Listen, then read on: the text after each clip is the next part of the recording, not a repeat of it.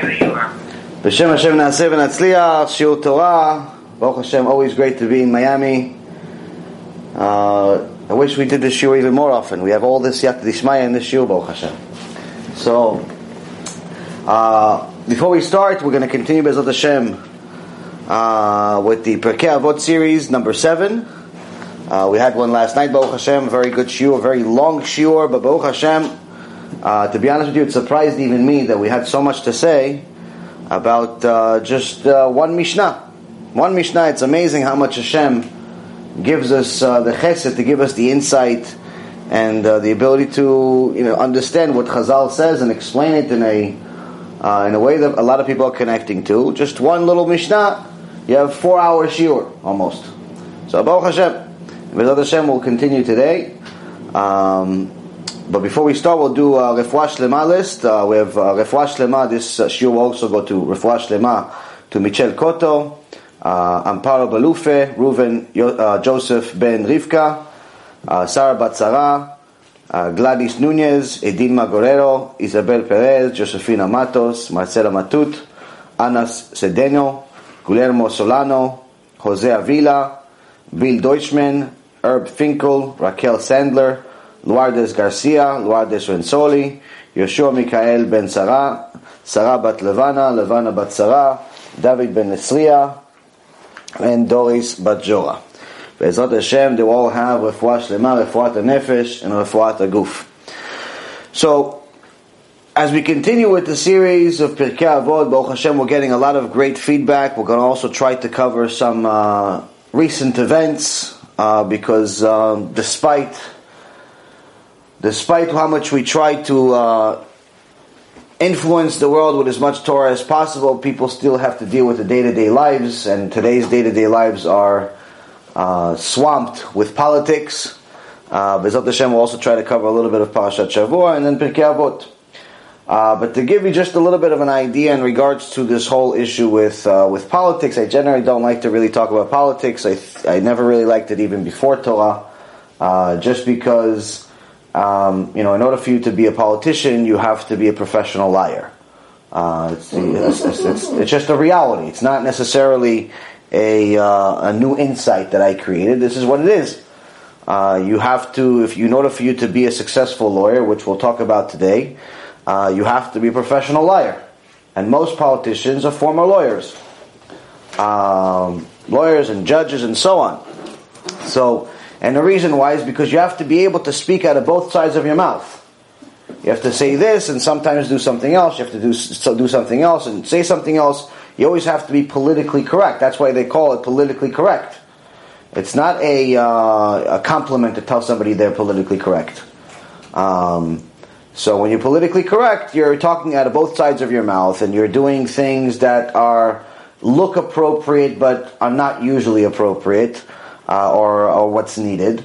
And I think that even though it's definitely better for Am Yisrael not to have, Hillary Clinton as the president and her terrorist assistant behind her, Uma something, it's definitely better not to have them. But I wouldn't necessarily say, okay, this is the Mashiach is here either. Donald Trump seems like a nice person, and great that his daughter converted, but it doesn't mean anything. It means absolutely nothing. It means that at the time he made a promise that he's going to defend Israel, and at the time that he made a promise that he's going to be at the side of Israel, and he's going to do this, he probably meant it. But as soon as he became the leader of America, officially Hashem took away his free choice.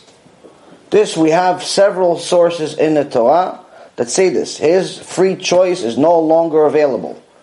Hashem will use him as a tool to do his will. If Am Yisrael does tshuva, then he'll use him to do good for Am Yisrael. If Am Yisrael does not do tshuva, then he'll use him to go and wake up Am Yisrael. And waking up is not usually a pleasant process. I never heard anybody enjoy waking up. No one enjoys waking up. It's the first couple of seconds are terrible. It's like, I prefer to sleep. You're lazy. You want to snooze for another 10 minutes, another 10 hours, whatever you want to snooze for. No one wants to wake up in the morning. It's not a pleasant process. Once you're awake, hopefully you have a pleasant day. But in reality, waking up is not fun. Same concept with waking up to the truth. Changing your life. Realizing that you're not allowed to work on Shabbat anymore. Realizing that you can't eat at McDonald's. Realizing that you have to separate from your spouse because they're of a different faith. Realizing that you have to leave your synagogue because they're idol worshipping there. Instead of worshipping Hashem, they're worshipping some rabbi. It's a wake-up call. People don't like wake-up calls, but they're necessary. They're very much a necessary tool of Hashem. So I think that when people are actually putting so much, celebrating so much that Donald Trump won and that everything is going to be fine now, I think it's a complete delusion. It's not Da'at Torah. It's not what the mindset of the Torah. Yes, it's definitely better than the other person as far as on a rational perspective. But what ends up happening from this point on, it's only in the hands of Hashem. It's always been in the hands of Hashem. And obviously, since Hashem saw that mankind is unfortunately stupid and they were most likely going to make the wrong vote, Hashem had to take control. Because at least with Donald Trump, it's probably going to look realistic, as if it's his opinion. Whereas if Hashem wanted, Hillary Clinton to stop being anti-Semitic, that's more unrealistic. That's more unrealistic. So, I think ultimately, everyone needs to understand that whatever Hashem wants to happen is going to happen. When people ask me the question of where was God during the Holocaust, the answer is very simple. We made 3 or 4 lectures about it. He did it. He was there. There's no such thing as Hashem doing evil. He's not doing evil. It's not that He created the world to destroy it, but He created the world in order for the world to serve Him. So when people get their head around that and realize that the purpose of your life, the ultimate purpose of your life, is to do the will of Hashem, and by that you will benefit the most, by serving Him you'll benefit the most, then you realize that whatever way you're serving Him, whatever direction He's sending you, whatever obstacles and hurdles that you have to go through, that's the will of Hashem. You'll have a much easier time dealing with it. But people that say that, no, listen, I have no interest in Judaism, I have no interest in following this God of yours, I'm happy. I have my millions, I have my company, I have my kids, I have everything, I'm happy.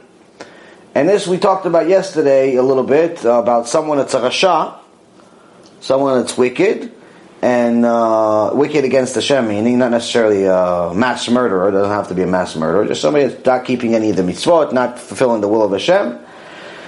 And how could it be?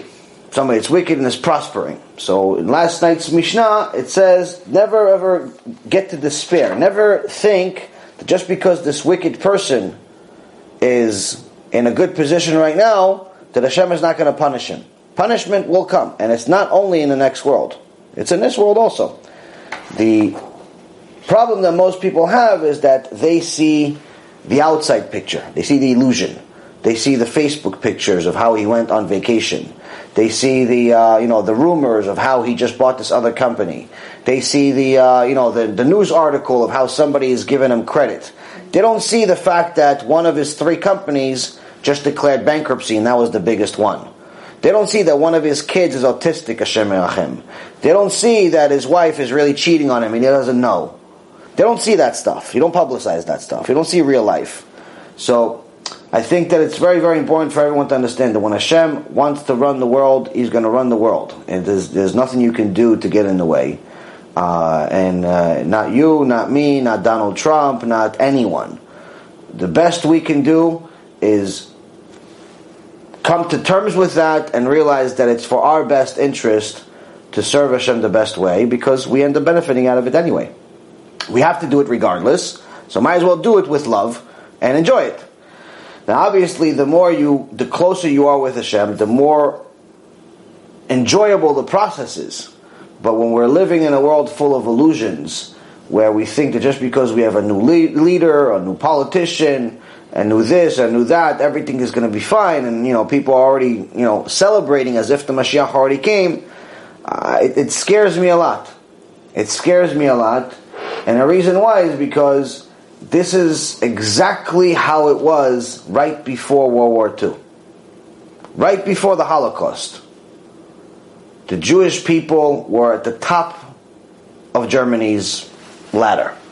They were top politicians, they were top businessmen, they were top everything.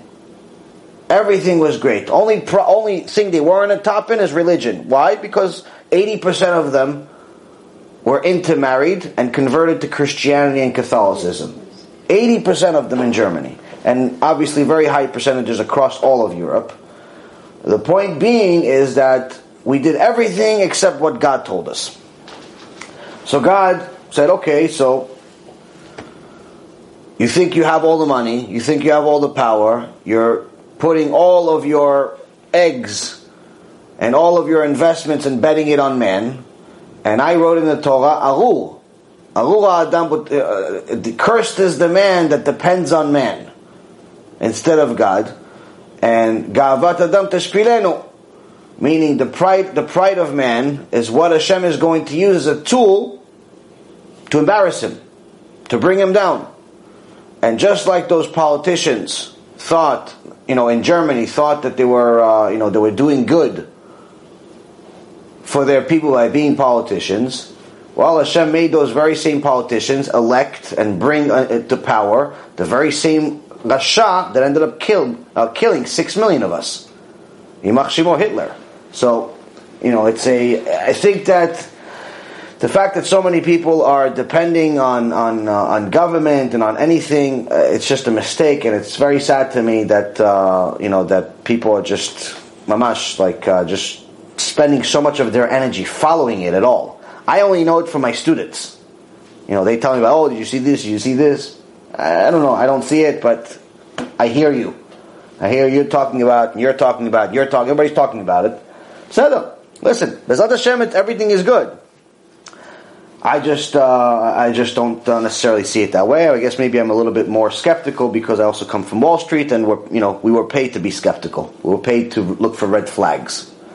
We were paid to look for bad things, for something wrong with the picture. Because every time you analyze a company, if you only look at it in an optimistic way, you're bound to fail. Eventually, you're going to see, wait a minute, by the way, this company's cooking their books, they're cheating, and you were so excited about their future and the prospects of their new product, you didn't realize that in the meantime, everything they have in the bank is fake. Because you were so optimistic. So that's what we're paid to do. And same concept with politicians. It's no different. It's no different. No different with anything else. And it's actually part of the things we're going to learn in today's Mishnah. So today, no, you can leave it. It's okay. So today's Mishnah Chet, the 8th Mishnah in Pirkei Avot, chapter 1. It says, Yehuda ben Tabai v'Shimon ben Shatach kiblu mehem. Yehuda ben Tabai were introduced to a new pair. Yehuda ben Tabai and Shimon ben Shatach. These were also two major dayanim, major leaders of Am Yisrael. Yehuda ben Tabai is the one that starts first with his Mishnah. Yehuda ben Tabai omer, Al ta'as atzmecha ke'orchei hadayanim, וכשיהיו בעלי הדין עומדים לפניך, יהיו בעיניך כרשעים, וכשנפטרים לפניך, יהיו בעיניך כזכאים, כשקיבלו עליהם את הדין.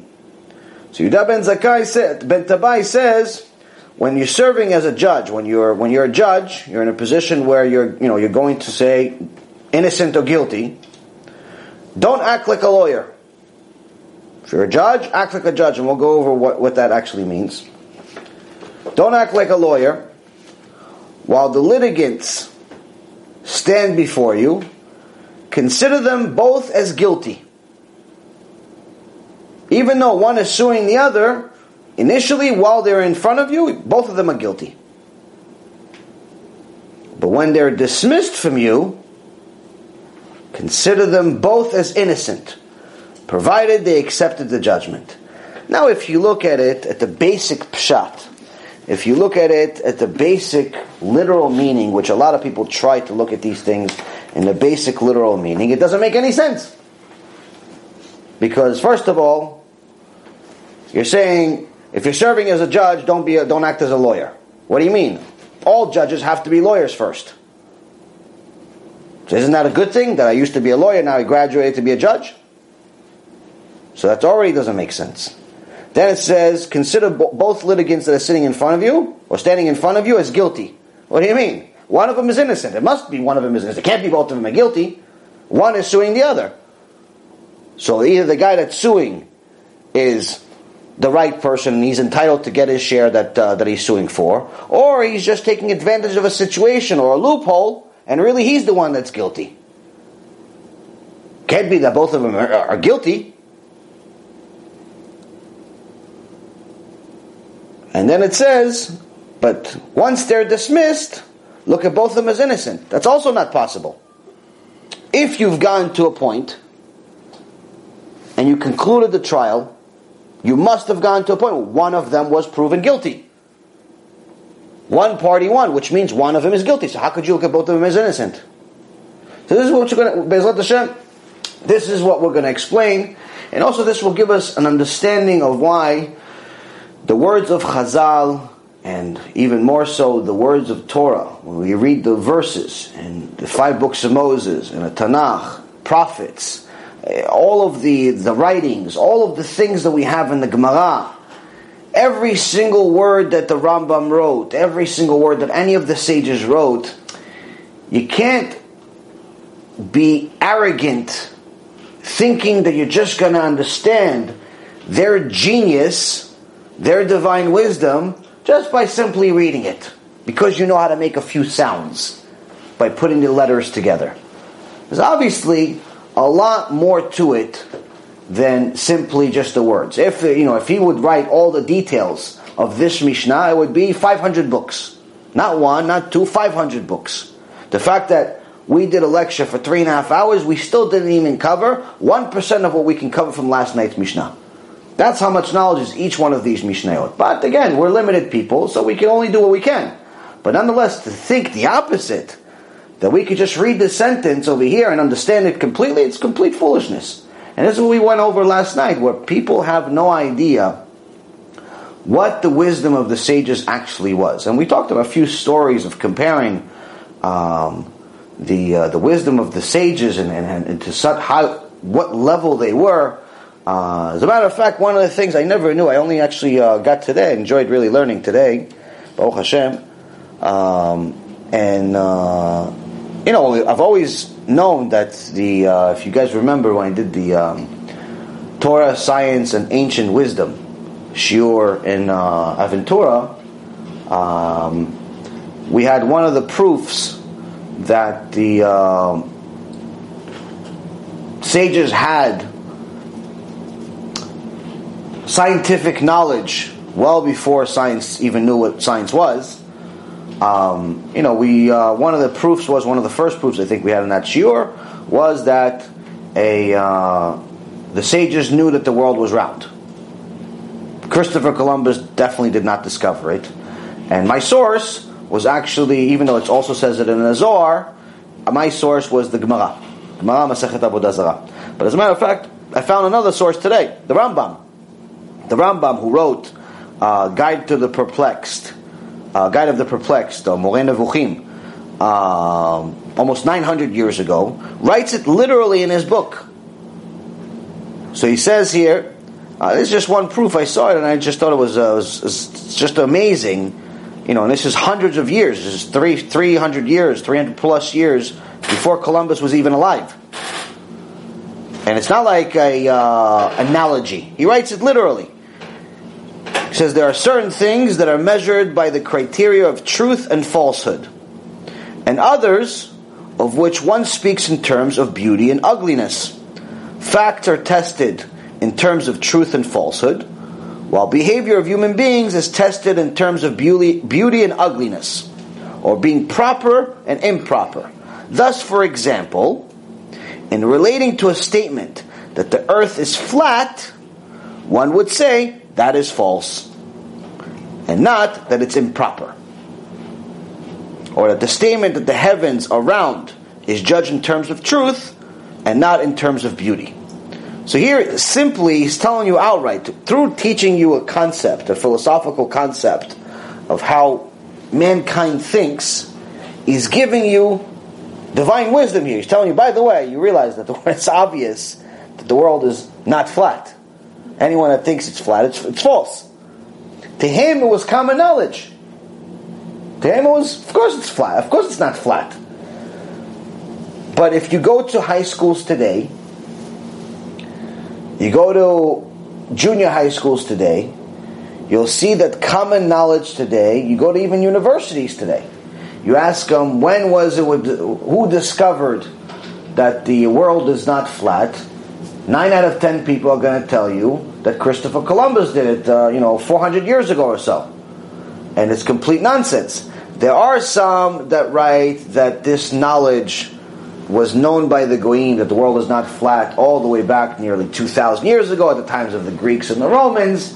But in general, common knowledge is that Christopher Columbus was the one that discovered it, which is completely false. Either way, you see that this divine wisdom is not just like somebody knowing how to, multiply faster than you, or write a nice book with, a good, way of using words, like a politician knows how to twist his words. But it's mamash knowledge that is, to them, they're saying it in passing. The Rambam was saying this knowledge in passing. It wasn't the key to the point of what he's trying to make. It was just a side argument, a side fact. So, same thing with every one of these Mishnayot in Pirkei Avot, and every single part of the Torah. There's more than meets the eye. There is the plain pshat, the simple meaning, and then there is the details that you'll find out once you study them. So let's go over this one. And Be'ezrat Hashem, we'll get some understanding, at least somewhat of an understanding of what we're dealing with here. So, Yehuda ben Tabai and Shimon ben Shatach, they received, where did they receive it from? They received it from the two Tanaim that we had in the previous week, Yeshua ben Parchia and Ittai Arbel. So we continued the lineage where each time we read a Mishnah, they tell you where their source is, and it's all in order. They got it from their rabbis, and you know the name, you know the date, you know exactly where the source is. So no one can say, hey, listen, how do I know this is divine? Where's the source? Maybe it's his idea, maybe it's his thought, maybe it's his opinion. No, they tell you, listen, they got it from Yeshua ben Parchia, and you have the lineage all the way back to Mount Sinai. So that's the first thing. So Shimon ben Shatach was the brother of Yanai, Yanai's queen. Yanai was a murderous king, killed a bunch of tzaddikim.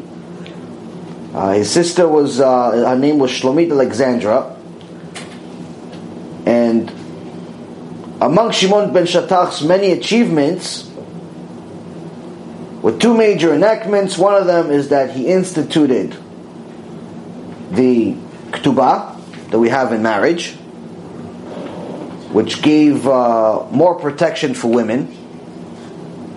And he also established the first Jewish elementary school. So, there's two interesting facts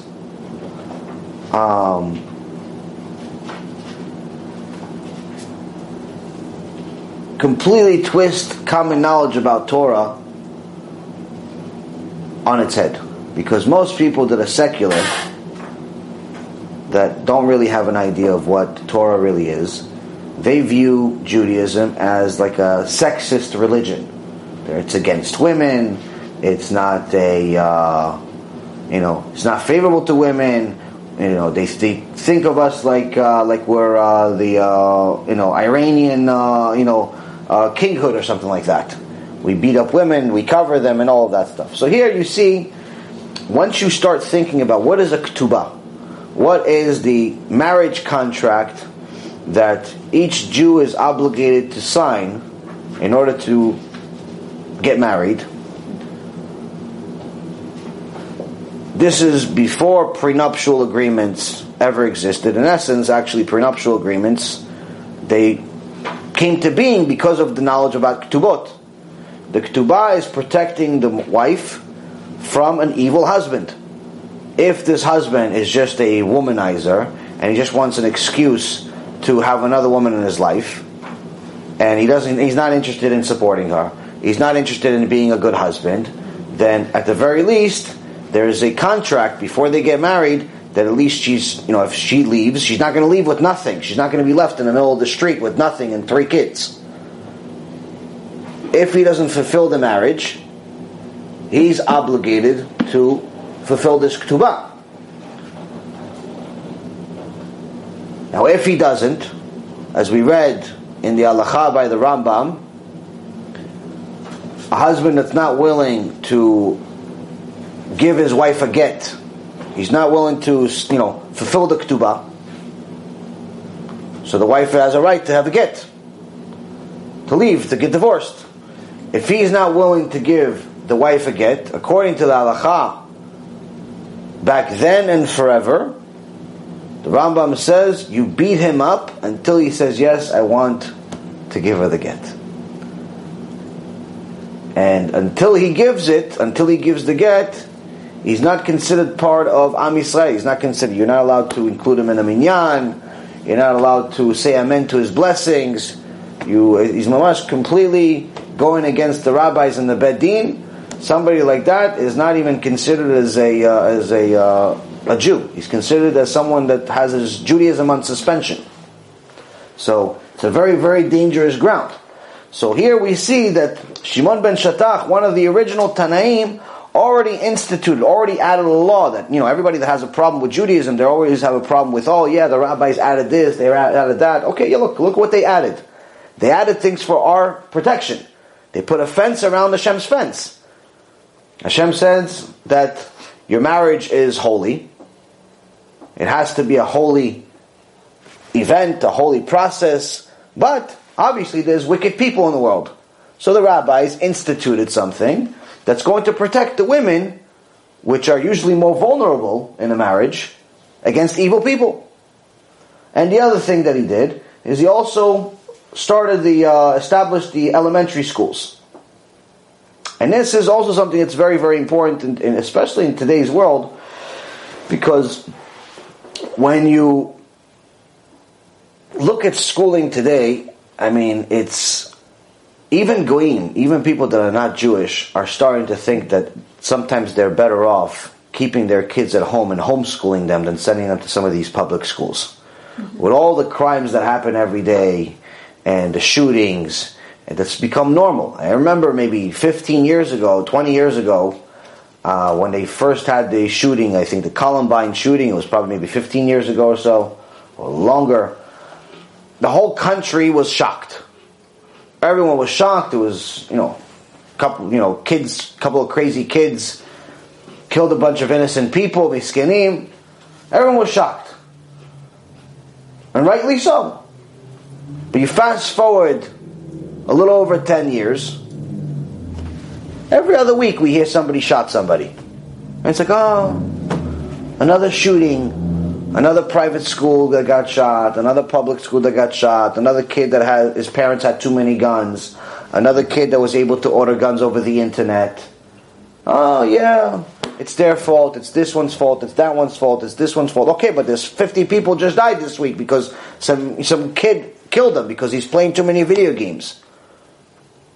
So here you see the Jewish elementary schools. It's not saying, he didn't establish elementary schools. It specifically says he established Jewish elementary schools. Why Jewish elementary schools different than anything else?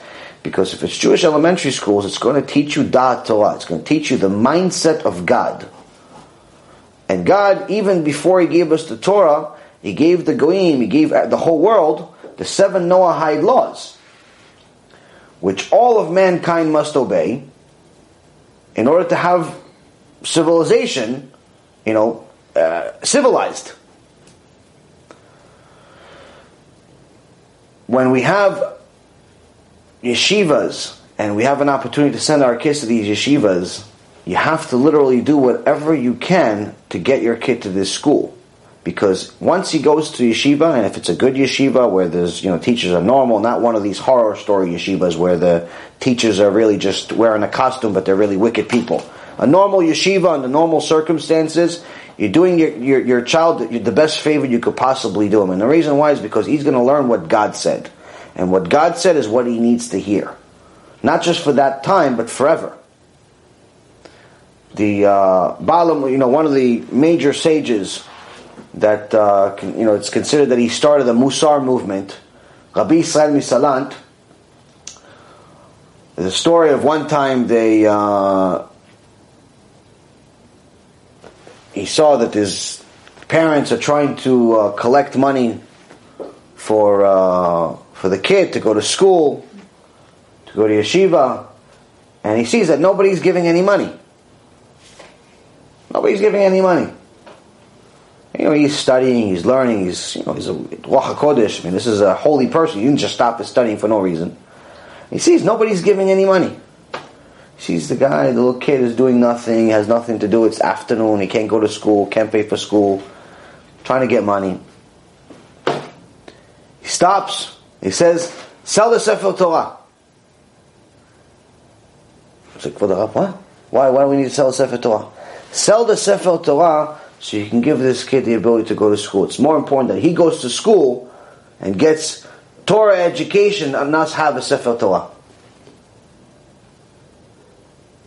He said that people spend tens of thousands of dollars just to have their name written on a Sefer Torah on the cover, especially in the Sephardic, Kehilot like us. We have our name on the cover of the Sefer Torah. Ashkenazis have the felt, so it's written a little differently. But Sefer Torah itself is the same. But we get all the kavod of having the Sefer Torah, and then you have a party, and the party itself costs an extra few $1,000s, and the Sefer Torah costs $30, $40, $50, $60, $100,000. And the Beit Knesset already has 5 of them. It's not like they're lacking. There's really no Beit Knesset that's lacking Baruch Hashem Sefer Torah. There's some Beit Knesset in New York that have over 100 Sefer Torahs. But yet, you have many struggling families where they can't afford to send their kids to yeshiva. How could it be? How does anybody wrap their head around it? Instead of spending $1,000 on a Sefer Torah, take that same money and help some kids go to yeshiva. Have some kids actually learn the Torah, not just have some book that nobody reads. Learn the scroll. You already have the scroll. You don't need to buy another one. You'll have much more merit from every mitzvah this little child is going to make by going to yeshiva than you having your name inscribed in some Sefer Torah. Okay, maybe you're not going to have the kavod in this world, but you'll have the kavod in the next world. That's what matters. But unfortunately, we don't know. We don't do. So here we see that these 2 sages already, even in the traditional day-to-day life, the laws that they instituted were very wise and very effective, and also eternal themselves. We see the Ketubah, how it affected our life. We see how the Jewish elementary schools are affecting our life. In essence, when you compare the two, you compare somebody that went to public school versus somebody that went to yeshiva, even though it's no guarantees at all of which one's going to be religious and which one not in this day and age, the reality of it is that it's more likely that the one that went to yeshiva is more likely to stay religious the rest of his life than the kid that went to public school. That's just it's a statistical fact. So you see that these Tanaim are instituting things that are even have a lot to do with our day-to-day life. But now he continues and he says, Al ta'as atzmecha ke'orchei hadayanim. And it starts with the first issue, the first what seems like an oxymoron. When serving as a judge, do not act as a lawyer. Now, as we know, judges have to be lawyers first in the traditional world. But here he's telling you that if you're going to be a judge at a Beit Din, you have to understand that a Beit Din, a Jewish Beit Din, is instituting the laws of God, not the laws of man. You're in essence putting Hashem's laws the divine laws into effect. You have a huge responsibility. So much so that a Jew is not allowed to go to a secular court unless he has no choice, unless he has permission from a Jewish Beit Din. So if, let's say for example, in the old days you go to a Jewish Beit Din even with Goyim, you sue them and you go to a Jewish Beit Din regardless. But in today's age, the Jewish Beit Din unfortunately lost a lot of its power, so not everybody holds by it, where you could have two people go to the Beit Din, and the party that lost doesn't want to hold to it, doesn't want to keep what the Beit Din says. So now the Beit Din can't do what they used to do. Back then, they could put that person on cherem, they could beat him up, they could whip him, they could do a lot of things that will force him to comply. In today's world, they can't do any of that stuff. But at the same token, if someone by default just decides to sue another Jew and not even try to go to the Beit Din, according to Chazal, they can lose their share of the world to come. That's how bad it is. It's considered complete abomination against the Torah, because you're giving power to the secular court. You're giving power to the court that complies with basic laws of man versus the laws of God. And as we've seen already, through all the time that we're learning, the laws of man are not always connected to the laws of Hashem. And also most of them don't even make sense. So, first and foremost, he's telling you that you have to go to a Beit Din as a first option. Lechatchila. That's the first thing. But if the other party is not willing to go, then you go to the Beit Din. You tell him, listen, I invited him to the Beit Din. He doesn't want to do it. We tried once, we tried twice. He doesn't want to do it. I have no other option. If I don't sue him, I'm going to lose the money. I'm going to lose this. So what do? They give you a permission to go to secular court. And actually now that you're going to secular court, you're actually fulfilling a mitzvah. Instead of it being an abomination, instead of it being something that could potentially lose somebody's share of the world to come, it actually turns to a mitzvah. How so? Because now you're fulfilling divrei Chazal. Now you're fulfilling the words of the sages.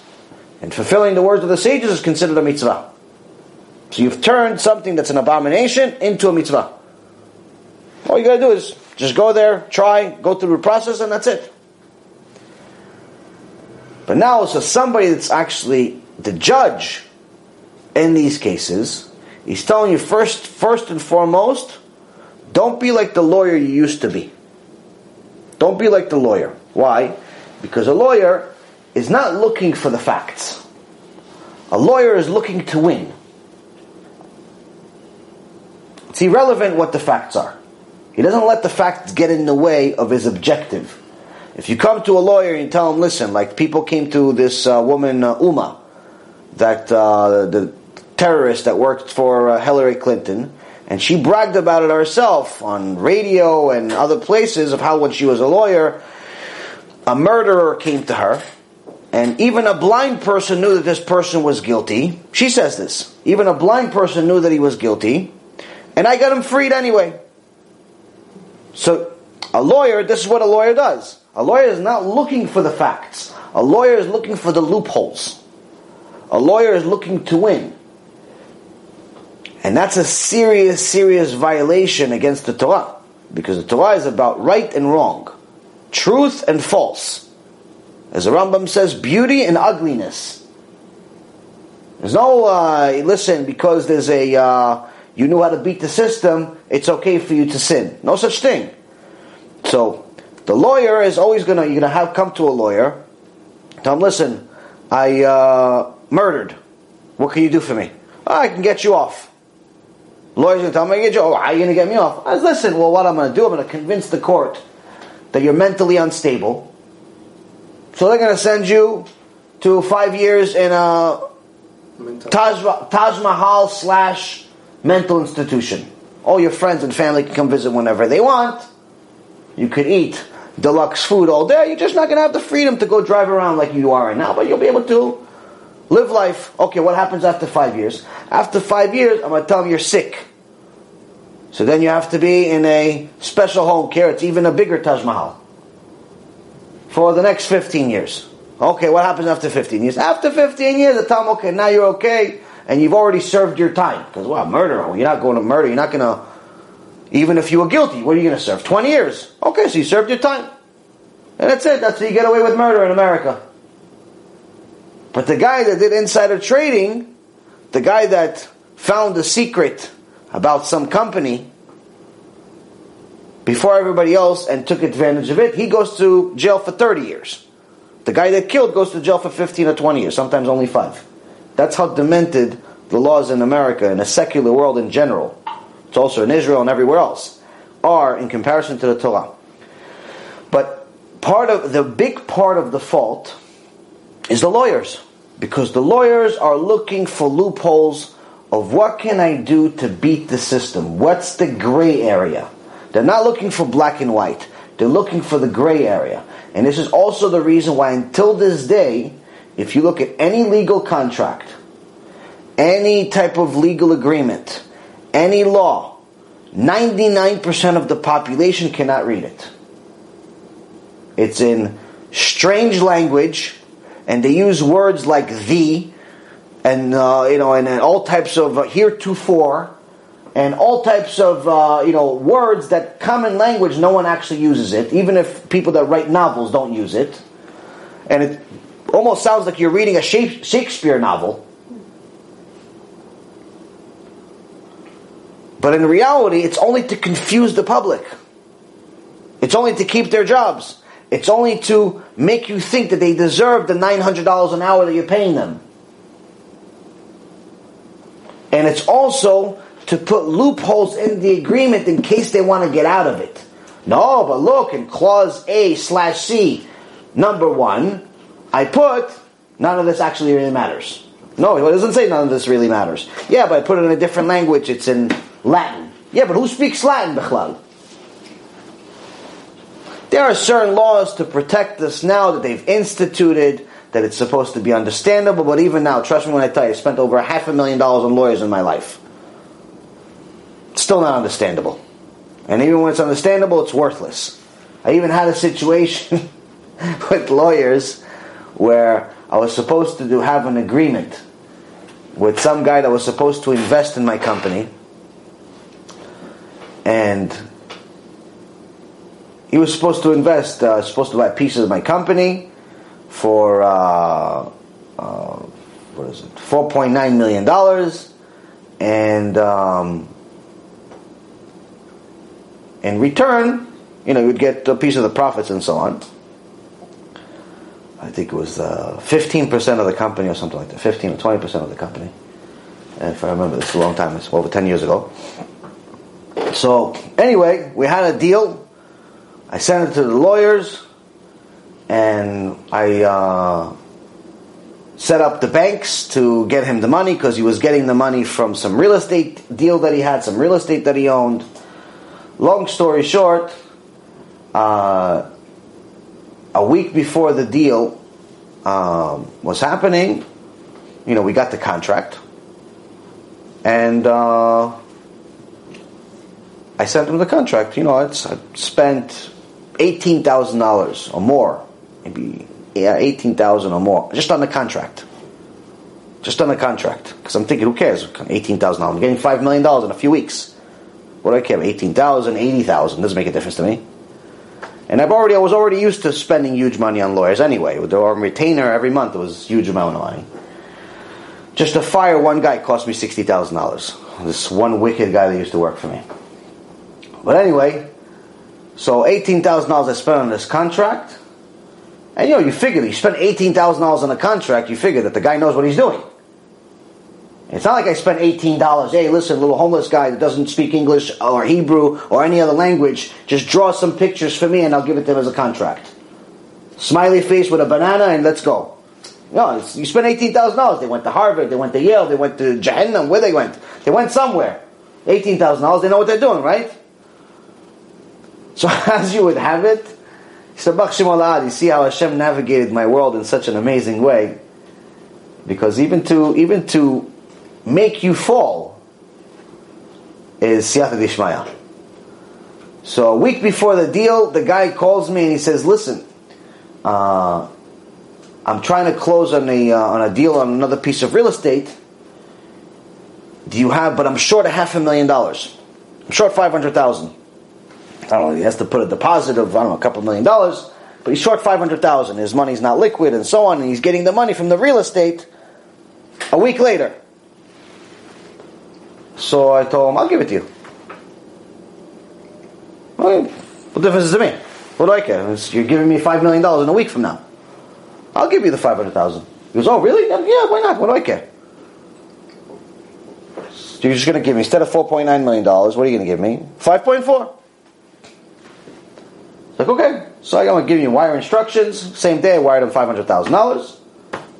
Baruch Hashem, everything went through. Got the agreement. He signed the agreement. I didn't really review it in detail. Figured I trusted $18,000 legal bill. A week later, day before, or 2 days before the deal, or a day before the deal is supposed to happen, Lehman Brothers crashes.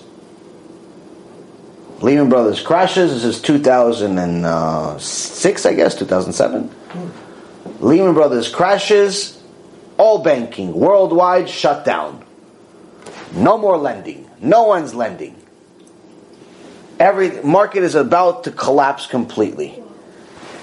The lender backs out, says there's no chance we're lending anybody any money, even though it made sense for the last 6 months we've been analyzing it. Right now it doesn't make sense.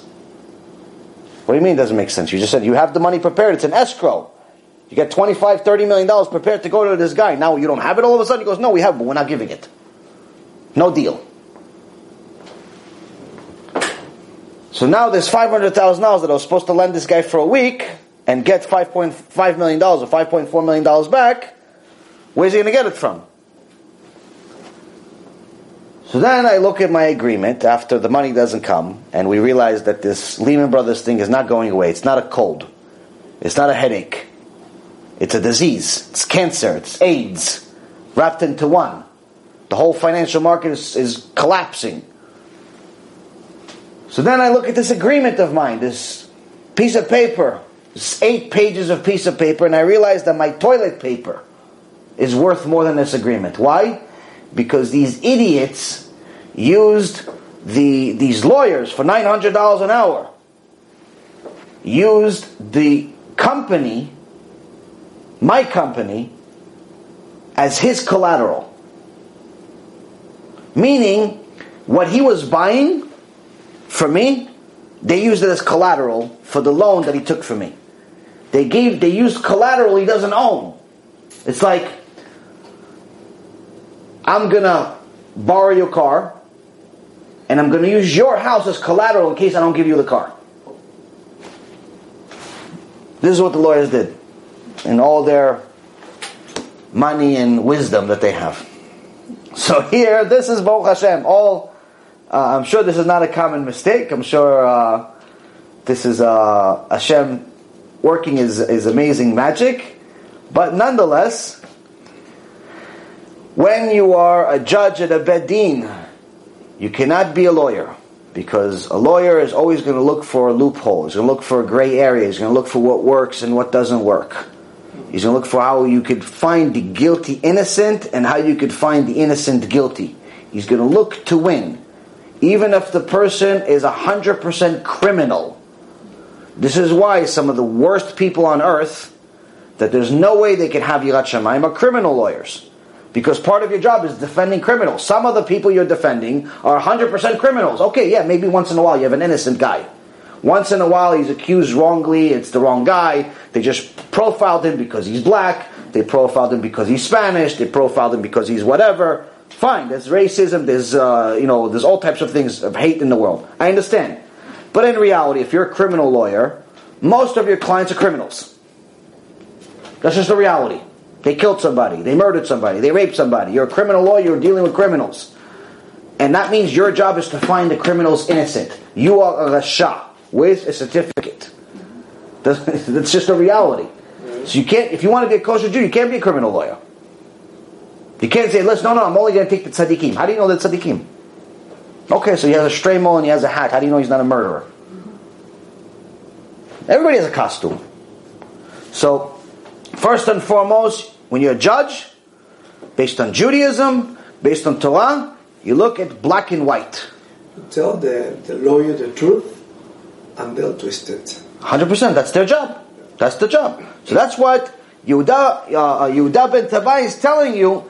When you are trying to arrive, when you are having the privilege, the schut, to be a dayan, know that you and the lawyer have nothing in common. The lawyer you used to be is not you today, because today you're only arriving at the truth. You're not looking for winners. You're looking for the truth. What does the Torah say? What are the facts? Now, how do you arrive at these facts? He says this, the next point. כשיהיו בעלי הדין עומדים לפניך, יהיו בעיניך כרשעים. He says here something strange. While the litigants stand before you, consider them both parties, guilty, wicked. Reshayim, what's going on? Both of them are guilty? How could it be? One guy is suing the other. How could he be guilty? The other guy's a little homeless guy. He doesn't have anything. He looks like a tzaddik. How could he be guilty? And Chazal is explaining to us here that when the judge, that if you're going to be a righteous judge, you're going to have to review every single one of the facts. Now, if you're going to profile people, well, one guy is secular, doesn't keep anything, he looks like a goy, he doesn't wear a kippah, he wears a t-shirt, he has no respect for the court, he has no respect for anything, but the guy, whatever, he has his little emunah, and he says, okay, I'm willing to go to a bedin. The other guy looks like he's Rabbi Akiva's son. He's got the hat, he's got the suit, he's got the beard all trimmed, everything. Movie star, Hasid. So you're like, by default, you look at this guy. Of course this rabbi is right, and this secular guy is wrong. Right? How could it be? But in reality, it could be different. It could be that this so-called rabbi is taking advantage of the Jewish law that he thinks he knows and he's manipulating. And the secular guy just knows street knowledge. And he's actually right. He's the tzaddik. So if you're going to be a righteous judge, you have to look at both of them as guilty. Both of them as guilty. And that's why in the old days, they don't really do this anymore. The dayanim used to cover their faces with the talit while they're judging. So they don't see any of the faces and they don't see any of the characters. They just hear what they say. So that way you can't look at a guy and say, oh, this guy looks like a tzaddik. How could he be guilty of stealing? This guy looks like a rasha. How could he be such a tzaddik like these people are saying? They're saying here, don't look at them as innocent, look at them as both of them are guilty. Hasid Yavitz adds, says, do not act as a lawyer employing your power to debate and persuasion to justify the litigant whose position logically and instinctively seems to you to be correct. Objectively weigh only the claims and the counterclaims presented by the involved parties and testimony of a bona fide witness. Now here he's saying to you that the only way you can achieve this, what the Chassid from Yavitz is saying, the only way you can look at things objectively is if you look at them, at the two people, the two parties, as guilty. Because if you look at both of them as righteous and honest, you're never going to ask them the questions that are uncomfortable. If both of them look righteous, you're never going to ask them, hey, listen, by the way, did you cheat on your wife or not? Hey, my wife is right here. Oh no, okay, I'm not going to ask you. I'll ask you later. Hey, by the way, tell me the truth. When you used to work for this company, did you steal a little bit? You're not going to ask him that because you think he's a tzaddik. Let me ask you, do you cheat on your taxes? You're not going to ask him that because he looks like a tzaddik. So if both sides looks like tzaddikim, you can't get to the truth. You cannot get to the truth if both looks like a tzaddikim. You cannot give kaf zchut. You know, we learned in the previous Mishnah, in Mishnah Vav, where it says, Aseh lecha rab ukneh lecha chaver, Ve'aveh dan et kol ha'adam lekaf zchut. Meaning, make yourself a teacher, acquire a friend for yourself, and judge everyone favorably. So giving everyone kaf zchut, meaning the benefit of the doubt, is that if you see a righteous person making an act that looks like an obvious violation against the Torah, you're seeing the local rabbi driving on Shabbat, you are obligated to use your imagination to make an excuse for him, because he's known to be righteous, he's not known to be a rasha. To make an excuse for him, oh, you know what, he's driving on Shabbat, probably there's somebody laying in the back seat that he's taken to the hospital, it's pikuach nefesh. But if he's known as a rasha, if you all of a sudden see Hitler in Machshimo start giving out sandwiches to all the homeless kids, then you're obligated to use your imagination of how he's a wicked person. There's something wrong with the sandwich. There's poison in the sandwich. Why? Because he's known to be a wicked person. So here the Mishnah Vav, the 6th Mishnah, is telling us we're obligated to use this kaf zchut, this benefit of the doubt. But here he's telling you in Mishnah 8, contradiction. He's saying no kaf zchut. So how could it be? One, the later parties cannot, the later Tanaim cannot contradict the earlier Tanaim. The later teachers cannot contradict the earlier teachers. How could it be? It's not a contradiction. What does it mean? He's saying you have to know when to use kaf zchut. When you're a dayan, there's no kaf zchut. When you're a dayan, there's no benefit of the doubt. Everybody's guilty. He could be the Gdol Ador that's guilty, or he could be some little homeless guy. He could be anyone, everyone comes in, same thing. This is also why there's many thousands of stories about the Dayanim throughout history and how they acted, where one time there was a story that on the way to the court, this rabbi has, this person opens the door for him. He says, thank you. They don't know each other. And they continue walking. He opens another door for him, continue walking, and eventually they realize that they're both arriving at the same location. And the person that was opening the doors, unknowingly, is actually the defendant or the prosecutor in a case. And the rabbi is actually the dayan of the case. So the dayan says, I must excuse myself from the case. I say, why? He says, because he opened the door for me. Which means that naturally, even if I don't want it, I'm going to look at him favorably. I'm already going to like him a little bit more than the other guy that I don't know. Because he opened the door for me. So that's the level of Yirat Shamayim that somebody has to have when they're a dayan. So they have to look at everyone as guilty. Meaning that they have to look at them in a way where they're able to put the people in a uncomfortable situation in order to arrive at the truth. Now, the Chida, Zecher Tzadik veKadosh Livracha, in Zohar Yamin, extending this whole lesson, this whole thing, everything that we're learning here, into something that a person needs to use for himself, as self-judgment.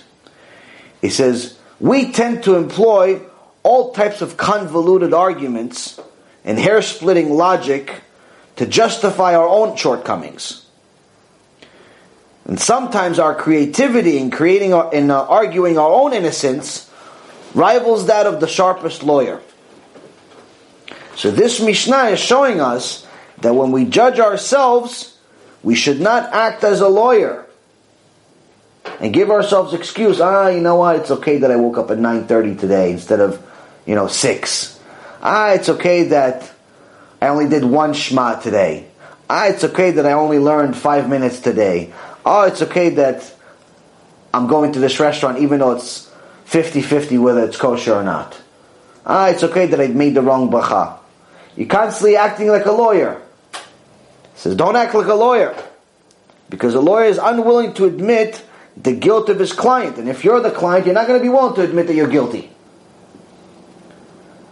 And a person can never improve himself and do full tshuva if he can't face reality of his own shortcomings.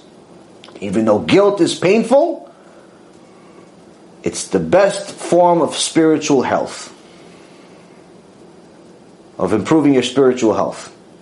So this is great mussar that we learned from the Chidah of how you could take this. Obviously none of us are becoming Dayanim anytime soon. But he's taking this Mishnah and he's telling you, no, this is not just for the Dayanim. This is for you. When you're judging your own actions every day, you're judging your own actions every week, you're judging your own actions every month, every minute, whenever, however often you judge yourself, don't act like a lawyer and give yourself excuses. And don't be one of those people that only befriends people that give you excuses for you. You know, sometimes we have friends that all they tell us is that we're tzaddikim. Yeah, but I just stole from this guy. Yeah, but you're a tzaddik, you probably give tzedakah. Yeah, but I cheated. Yeah, but you're a tzaddik, you couldn't, you had big yetzara. Your yetzara is bigger than everybody. They're constantly making excuses for you. That's not a friend. That's the Satan.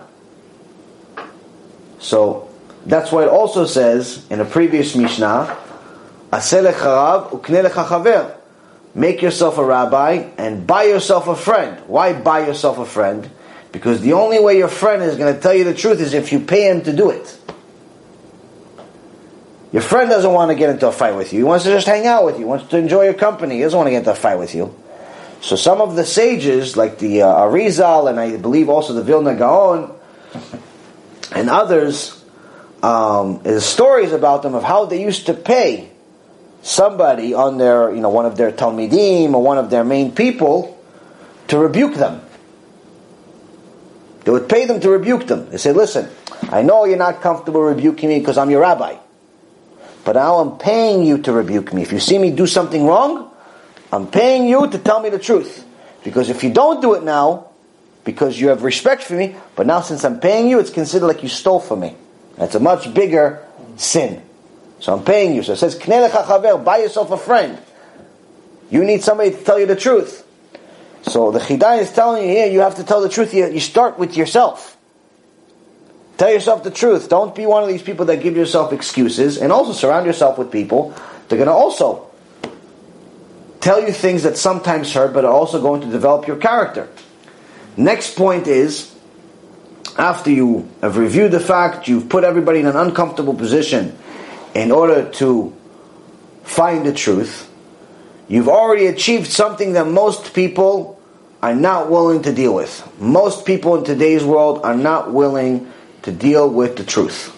This is why we had that whole thing, that whole situation with that guy in last week's shiur, which I actually later found out was an actual rabbi that was arguing with me when I was talking about how there's parts of Chabad today that have turned the Lubavitcher Rebbe to an idol.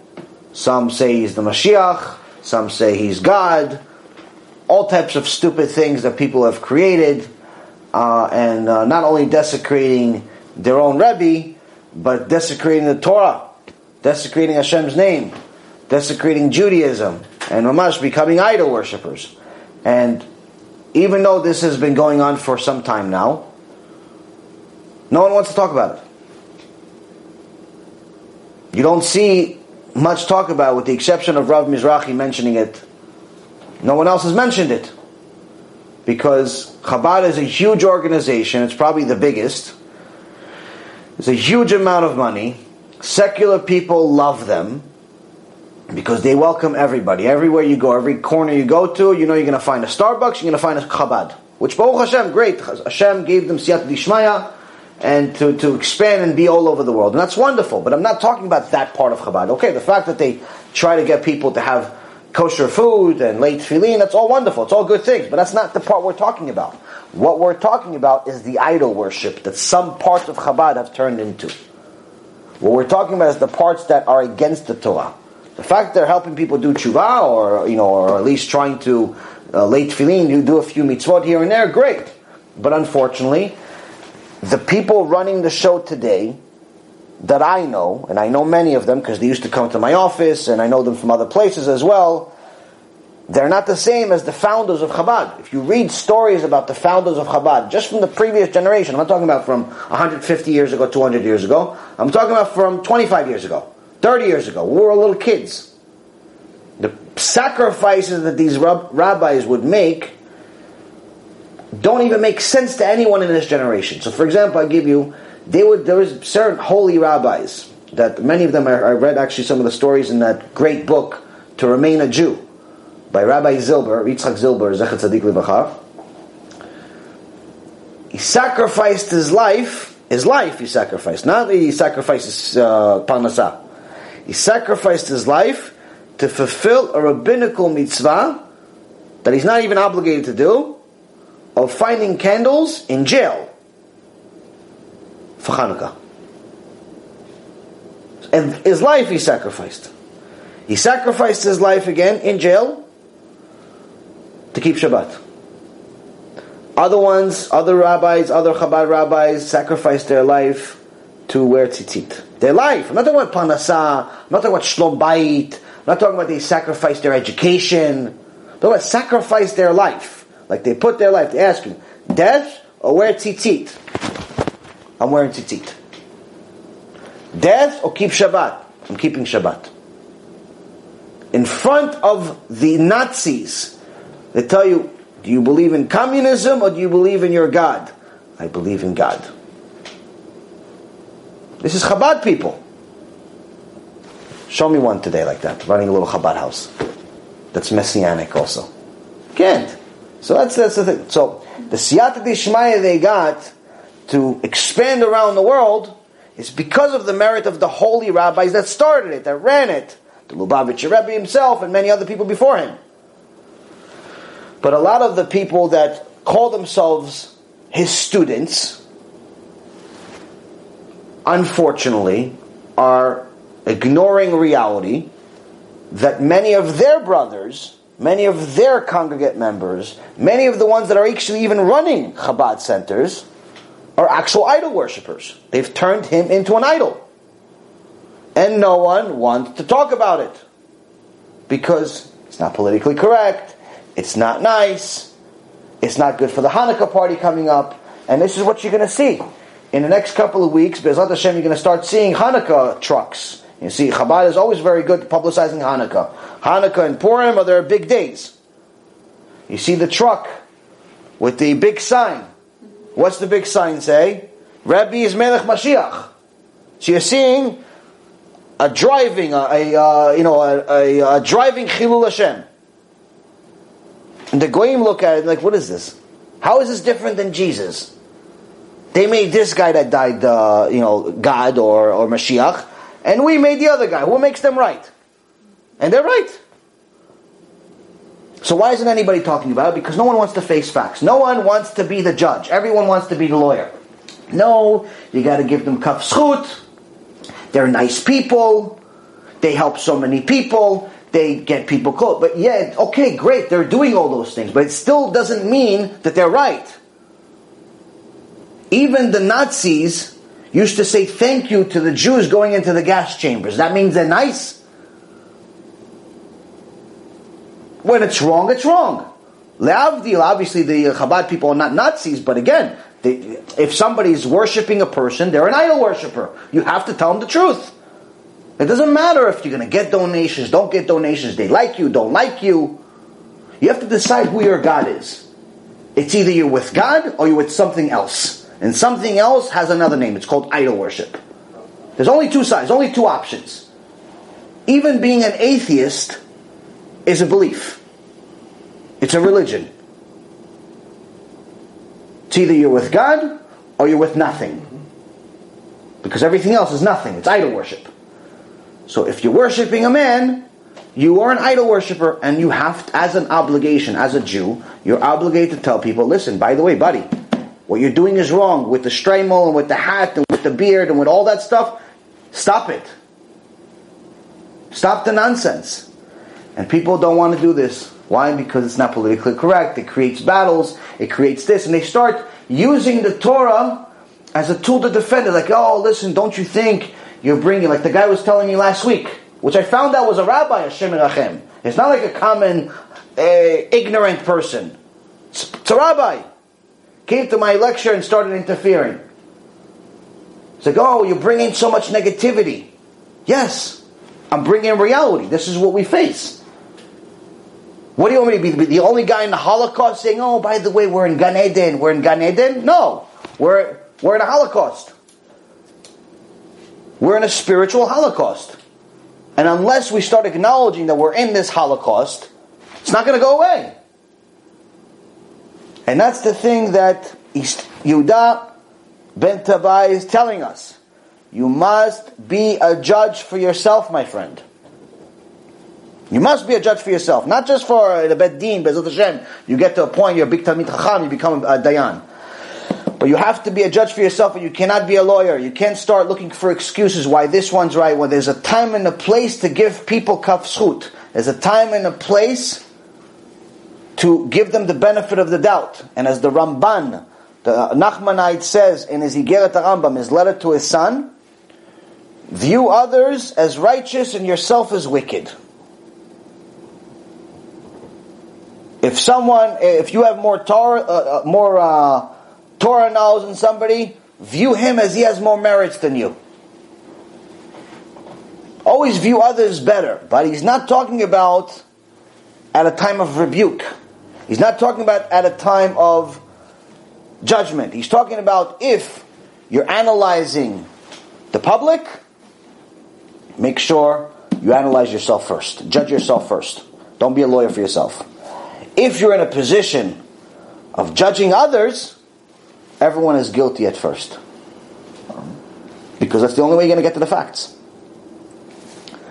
So after that, he says, but when they are dismissed from you, consider them both as innocent, provided they have accepted judgment.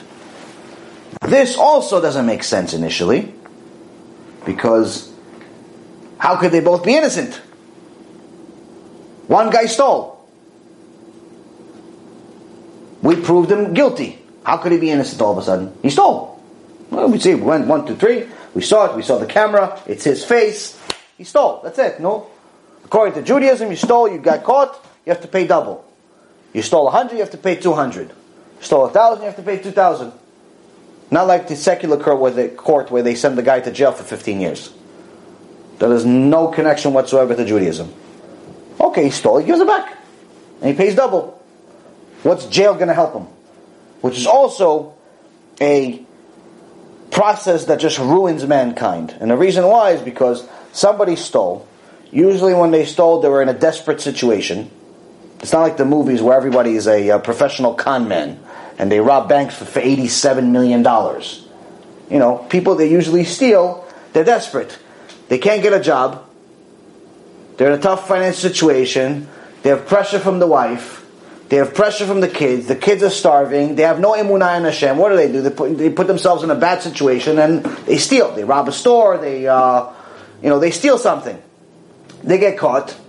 Now the traditional legal system makes them worse because the guy, okay, he stole, and obviously your natural inclination is that when someone's chasing you is to run away. This doesn't mean that you're right, but it just means that you stole and you're running away. So now they're going to punish him. Not only for stealing, but also for running away. You go to jail for 5 years. I'm just giving an example, hypothetical example. 5 years for jail for stealing, and 10 years for evading arrest. So now the guy, poor guy, he was 18, 20 when he stole. By the time he's getting out of jail, he's 30, 35 years old. But now he's in the worse shape than he started. Why?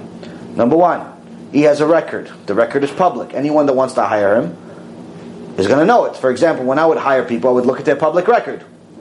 The guy has an arrest. We may have a problem. I want to look at what kind of arrest it is. Is he a murderer? Is he a rapist? Or he, did something that's violated a traffic ticket?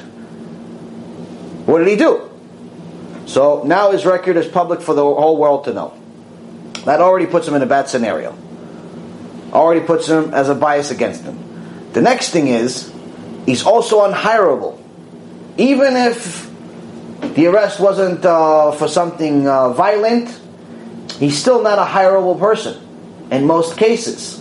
In a professional company, in a white-collar company, you can't hire him.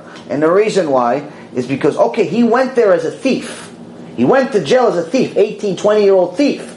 But he came out a full-blown criminal because his only company was the murderer, the rapist, and their friends. So what did he do over the last 15 years? He befriended these people. What is he going to do? What is he going to read? What is he going to do? What is he going to read? Chumash? What is he going to do? He's befriending the people who are next to him. So he came there a thief, but now he's a master thief. Now he's a murderer too. Now he's a majnun. Now he's complete lost, miskin. Once in a while, a guy comes out better, or at least, but it's rare. And the reason why is because you're putting them in the same place, especially miskinim, unless if they're of color, if they're black or they're Spanish or anything that's like not the standard whitey, they put them in the worst places on earth.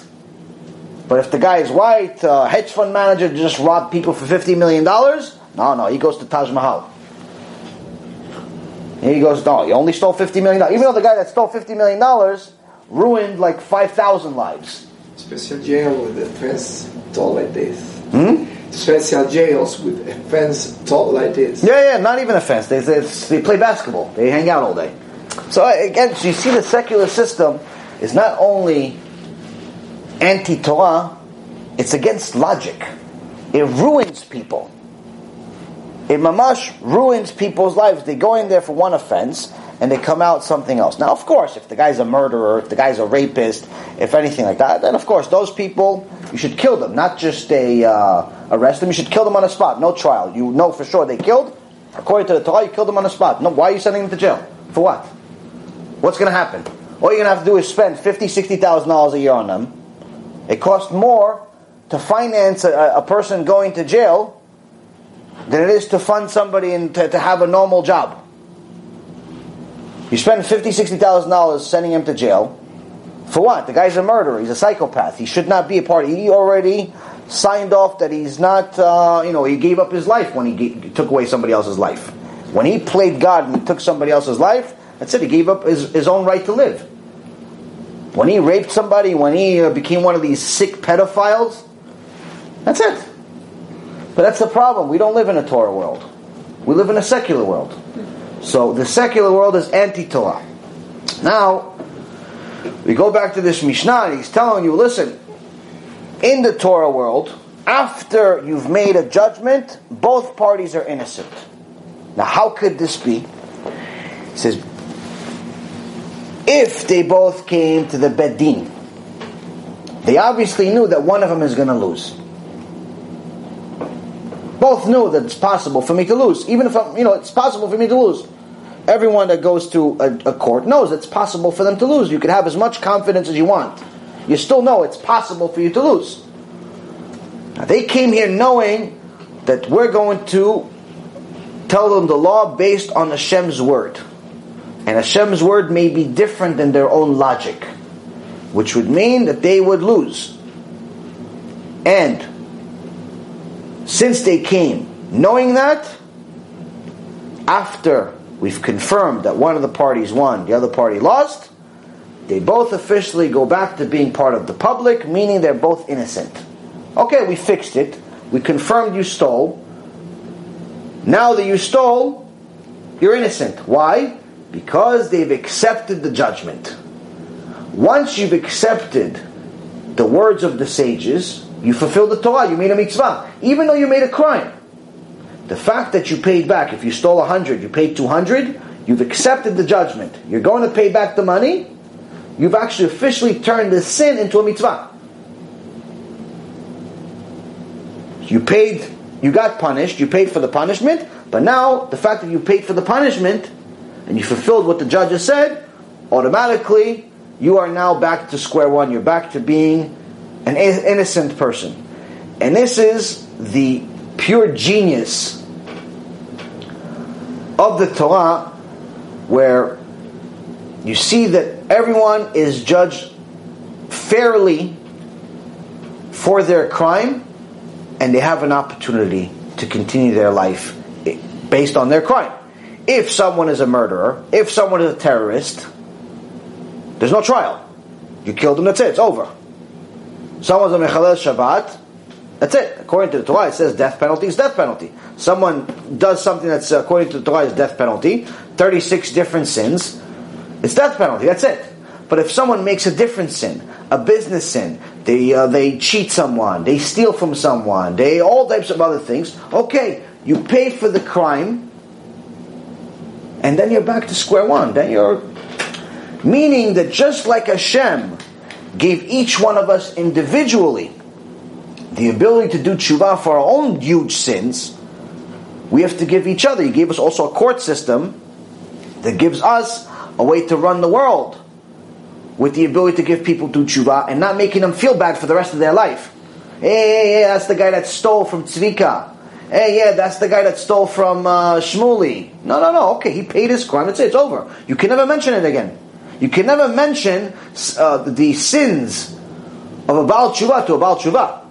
You can't tell me, hey, by the way, remember when you used to go to the casino? Remember when you used to steal? Remember when you used to go out? You can't do that. Not allowed. So here, as soon as someone has finished court, innocent. So now,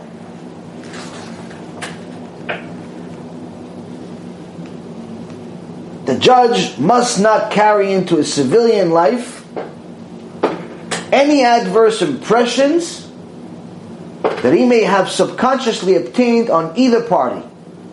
He must regard them both as equally guilt-free at the end of the judgment. Meaning that, during the court, maybe one of the parties got a little rowdy, maybe some things were a little bit uncomfortable, maybe some things were a little personal, a little too much information. At the end of the case, once there's a judgment, once both parties have agreed to comply with the judgment, the judge is obligated to look at them both as innocent, free of guilt. You can't carry on any of the previous preconceptions that you have.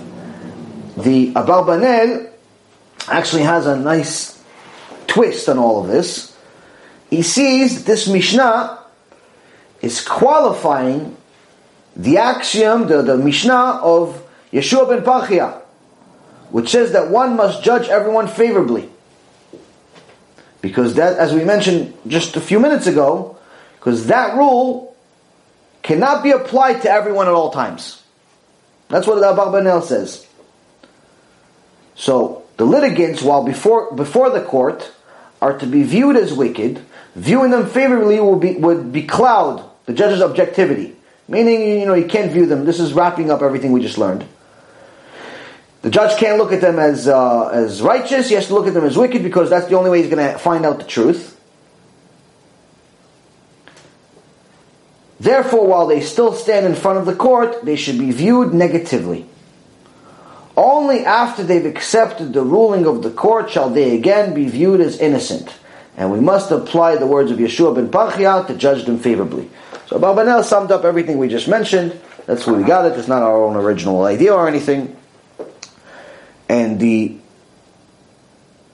key is for us to understand that although reminding ourselves of our own dirty laundry is not fun for anyone, rebuke is something that exposes the flaws. It's something that reminds you of the missing pieces.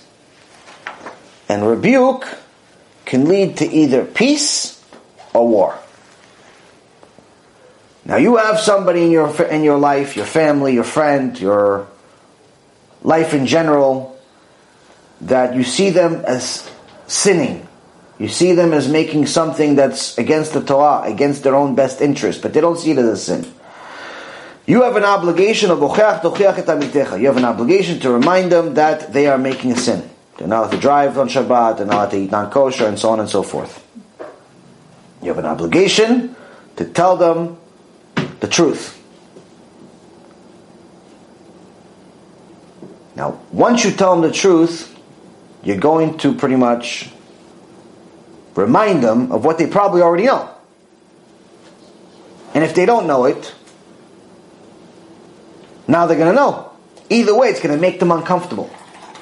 Now, if they're a person of truth, it's either going to lead them to appreciate you even more, and it's going to create peace. It's like, wow, you know what? I appreciate you telling me the truth. Like one guy, it's one of my students in Boca. They had him.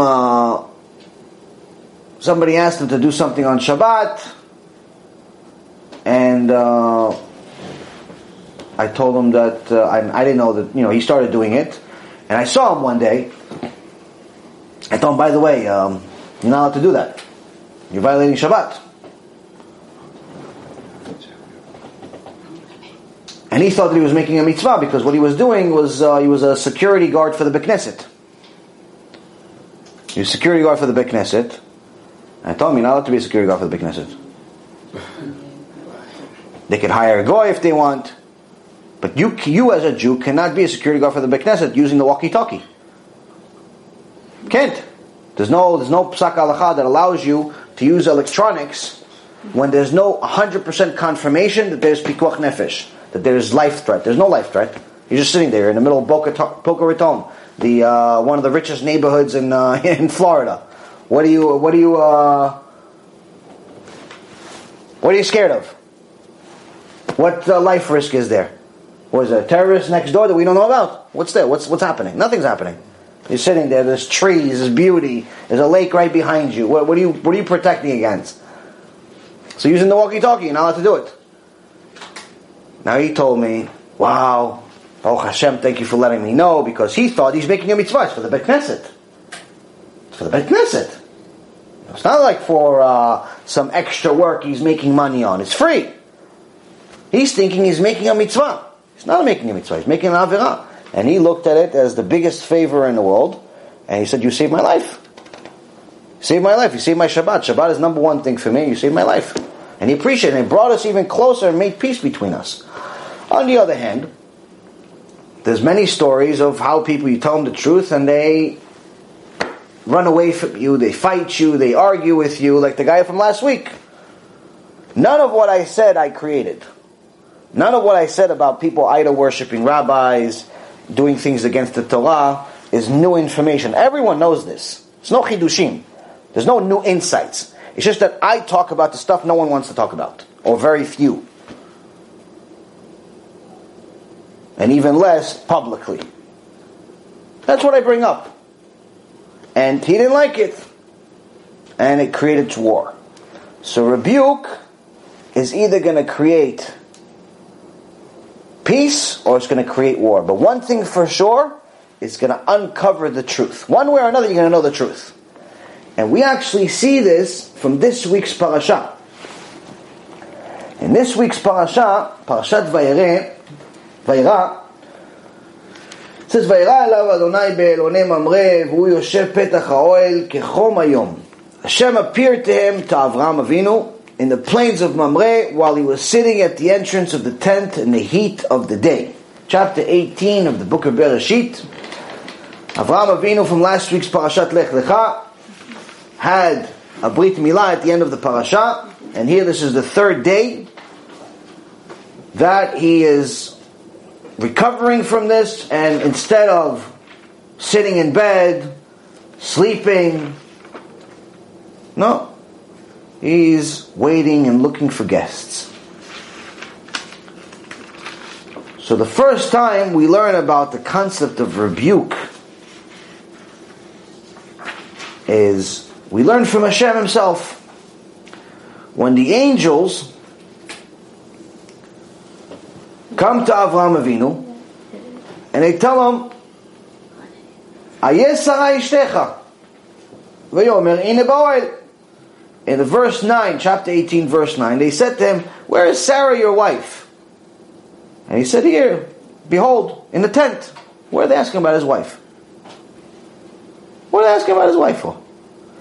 And the sages say this is to highlight Sarah's modesty. Because a righteous woman is not going to hang out with the guys. She's not hanging out with the guys. Hey, yeah, have a beer. Hey, how are you? What'd you do this weekend? What do you think of the game? She became one of the guys. A righteous woman is not hanging out with one of the guys. Sarah Imenu did not hang out with one of the guys. She was the wife. She's not there to have a beer, a cold one, with these few guests, which at this point they think are Arabs. So they're saying, where's your wife? So this is, Hashem is highlighting her modesty. Despite the fact that she was the most beautiful woman that ever lived. To such an extent that Chazal say that anyone else that you could ever put next to her looks more like a monkey than to her. That's how beautiful she was. So now the first thing is, he's asking, where's your wife? And then after that, after he confirms that she's there because they want to make sure that she hears what they're about to say. They're saying to him, you're going to have a son. And in verse 12 it says, Sarah laughed at herself, saying, after I've withered, shall I again have a delicate skin? And my husband is old. She says, listen, I'm old now, and my husband's old. So Hashem says to Avraham, why is it that Sarah laughed, saying, shall I in truth bear a child though I have aged? So Hashem changes the truth here, where he says in essence that Sarah said, how could I have a kid if I'm so old? She didn't say I'm so old, she said my husband's old. But Hashem, for the sake of Shlom Bayit, knew that if he tells Avraham, listen, your wife thinks you're old, could create Shlom Bayit problems. So Hashem didn't say that, he said she thinks she's old. But nonetheless, Hashem brought the truth here. He told him, hey, is anything beyond me? Why are you saying that I can't make you, aren't I the one that makes you, decides whether you're pregnant or not pregnant? Doesn't matter that you're 99 years old. Doesn't matter that you're 80 years old, 90 years old, 1,000 years. Doesn't make a difference. And this is sometimes what people need to understand when it comes to whether someone's pregnant or not pregnant. It's all in the hands of Hashem. I give you an example, a real life story. People like miracles. I know a woman, very righteous. This is, I don't have permission from her to say it. I'm not going to say her name, but it's a true story. She converted to Judaism, leaving everything behind. Leaving Christianity, leaving everything. Family, everything. Now, one of the things that she knew now is that now I'm gonna try to bring kids to the world. The only problem is that I'm almost 40 years old. Now, as we all know, biologically, women have their clocks tick. It's not you can't have kids forever. We're not Sarah Imenu. So their biological clock is ticking, and according to the doctors, you're really not supposed to be able to have kids at that age. And even if you're able to have kids, it's not like it works right away. It takes time. So, and she says, listen, in reality, until now I didn't want kids. She didn't even want kids. Now I know it's going to be good for my husband to bring kids, because it's a mitzvah for the man. It's not it's an obligation for the man, not for the woman, to bring kids to the world. The woman is helping the man, but she's not obligated to have kids. The man is obligated to have kids. But nonetheless, she says, listen, I don't know if I could have a kid, and everyone says I'm too old, and it took me a while to convert, and it took me a while to realize, and it took me this, and it took me that. And I told her, listen, whether you are righteous or wicked is your choice.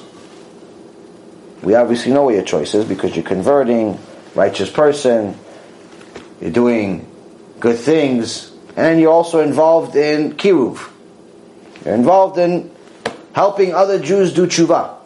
Even before you yourself turn into a Jew, you're already involved in helping other Jews do tshuva. So aside from having a special love from Hashem, where Hashem says 36 times in the Torah that you have special protection as a convert, you have special protection from Hashem. He's considering you as both, He's your father and He's your mother. A convert has special protection in Shamayim. On top of that, you're helping his other children come back to him. And on top of that, the day you convert, you're officially 0.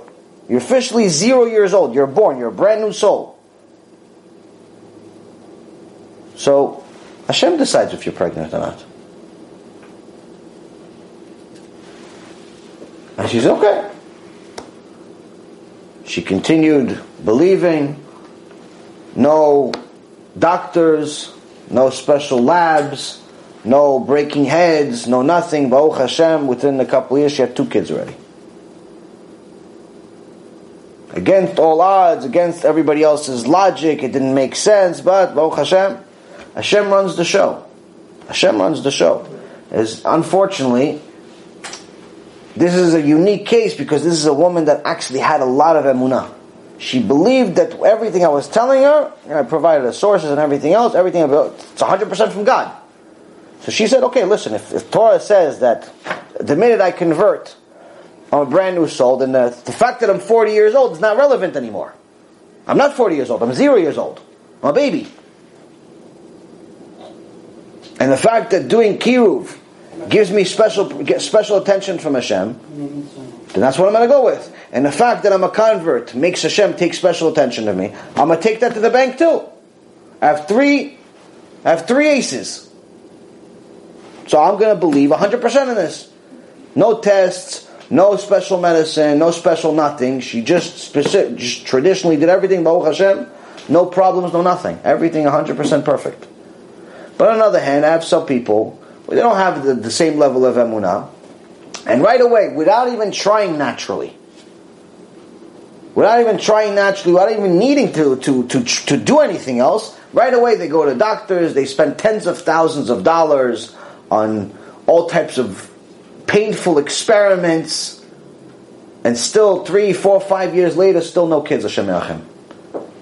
Hashem is putting you sometimes in positions where He wants you to develop your emunah, which we'll talk about next. So now the first thing is that Hashem is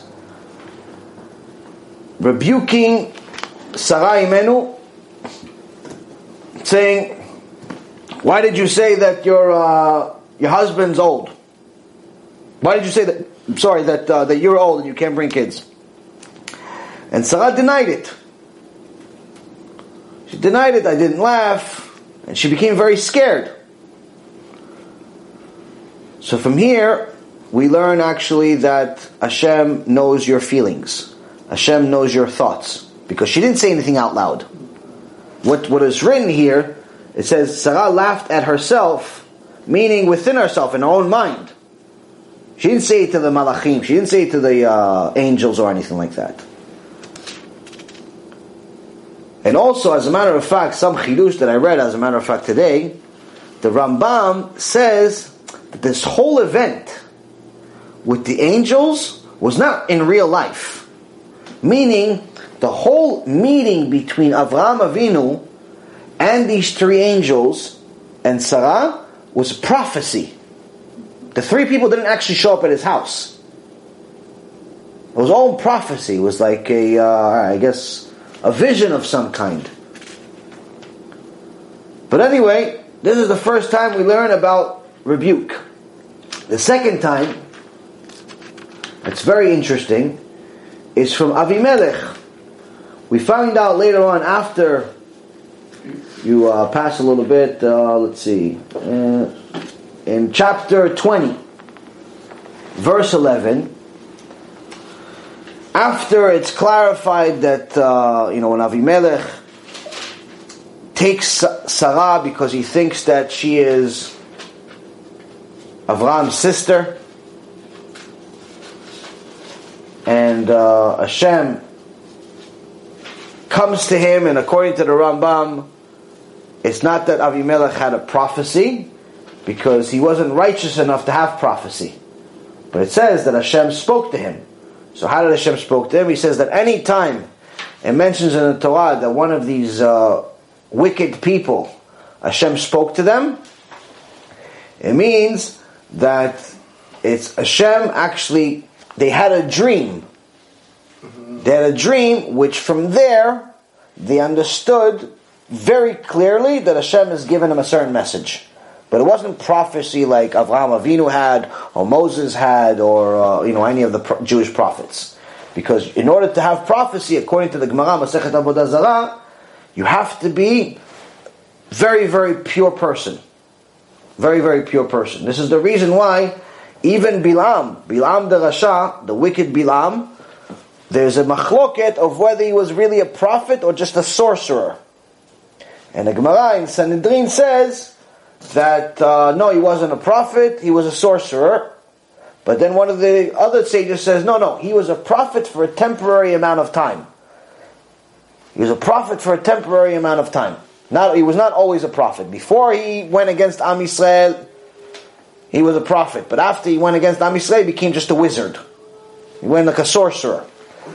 So then the Gemara asks, I believe it's in Gemara Megillah, how is it possible that Bilam, that his wife was a donkey? His wife was a donkey. Not stupid, the donkey. Like really a donkey. How could somebody so tameh, so impure, get prophecy? How is it possible? He says, no. He got prophecy through the eye he didn't have. He had, instead of an eye, you have two eyes, but he only had one eye. And one side he had a hole. And it's the only part of his body that didn't sin, because there was nothing there. So Hashem would deliver the prophecy in this empty hole, this empty eye that he had. That's how he got his prophecy, according to the sages. So nonetheless, here, Avimelech, after they confirm and find out that Sarai Imenu is Avraham's wife, Avimelech says, okay, so this is a person of God. He saved us because Hashem didn't allow Avimelech to even touch Sarah, the holy prophet. And he made sure that he's not able to do it. So what did he do? According to Chazal, and even here, it says that he shut off all of their holes. All of the holes in their body. Their ears, their nose, their genitals, their everything. The women were not able to give birth, not able to go to the bathroom. Disaster. So it was a very clear message, something's wrong with this picture. And Hashem specifically told them, the person that you're going against, Avraham Avinu, he's a prophet. He can pray for you. He can pray for you. And Avraham prayed for him, and Hashem healed him. So now Avimelech wants to go into business with this Avraham Avinu. This is man of God. It's a man of God, but his people that work for him are not 100% honest. They're trying to skim a little bit off the top. Like some people think, when they work for a rich boss, it's okay if you steal a little bit from him. He won't mind. Look, he has this big restaurant. He has a big restaurant. He makes $25,000, $30,000 a day. What is the big deal if I take $100 a day extra? He's not going to feel it. It's tips. Okay, so instead of $100 tips, I got $200 tips. The $100 is not going to make a big deal out of him, Rabbi. Right? He makes $30,000 a day. Rasha. Wicked. Can't get into Gan Eden. Must come back in the Gilgul and repay back your boss for the $100 you took, for the $10 you took, for the $1 you took. Unless he knows that you took it, not allowed to. Even food, if you work for a restaurant, food, unless it's known and accepted in your restaurant that you are going to, the workers are going to eat the food from the restaurant, you can't just decide to eat a cookie because you work there. It's gezer. Doesn't matter that it's normal for the outsiders. Unless the boss says, listen, part of the deal is you're going to get a salary, maybe you're going to get some tips from people, and you're going to get food. Whatever you want to eat, eat. Unless you have that deal, you can't just feel at home. It's not your house. It's 100% theft. And the fact that he's rich is irrelevant. It has nothing to do with you. You didn't give him the money. Just because somebody's rich doesn't mean you could steal from him. Right. This whole theory that people have, this illusion that people have where they've idolized Robin Hood. This guy, this mythical creature that pretty much stole from the rich and gave to the poor, and they make him look like he's a tzaddik. The guy's a rasha merusha. You can't steal from people just because they're rich.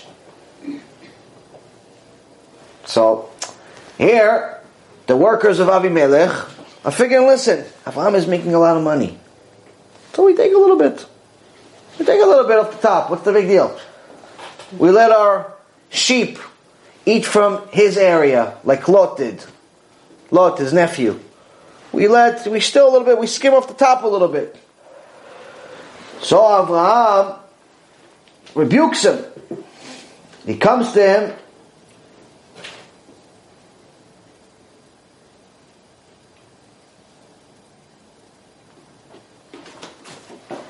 Oh, I'm sorry, this is not the section.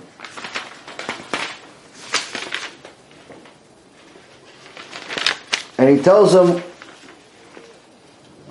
why did you put me in this situation? What's the problem here? This is, I missed it, this is the wrong one.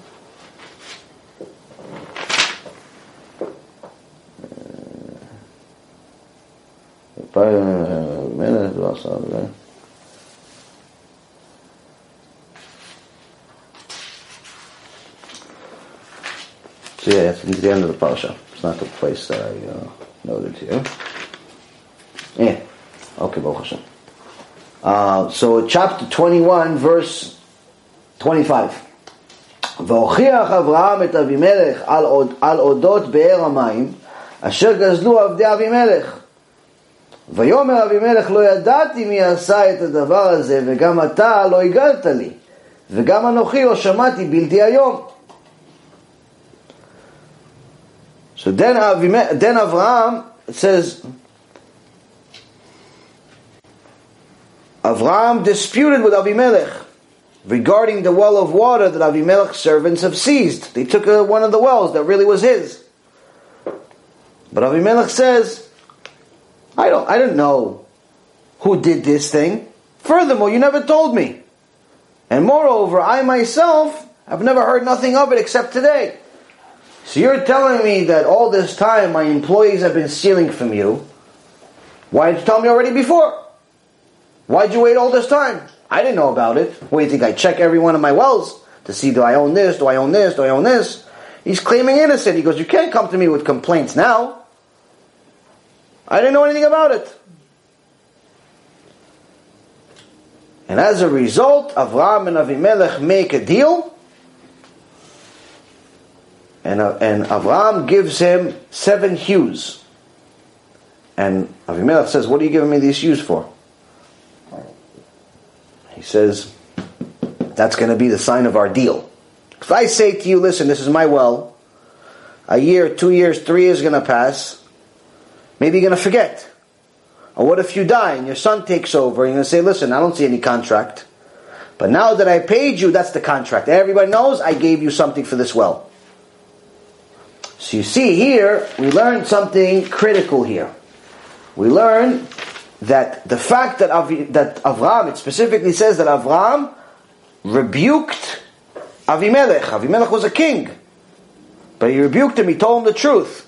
But since Avimelech was willing to listen to the truth because he was more interested in partnering with Avraham, the man of God, than he was having all this kavod, because he saw that every time he's partnering with Avraham, he's profiting, he's making money off of it.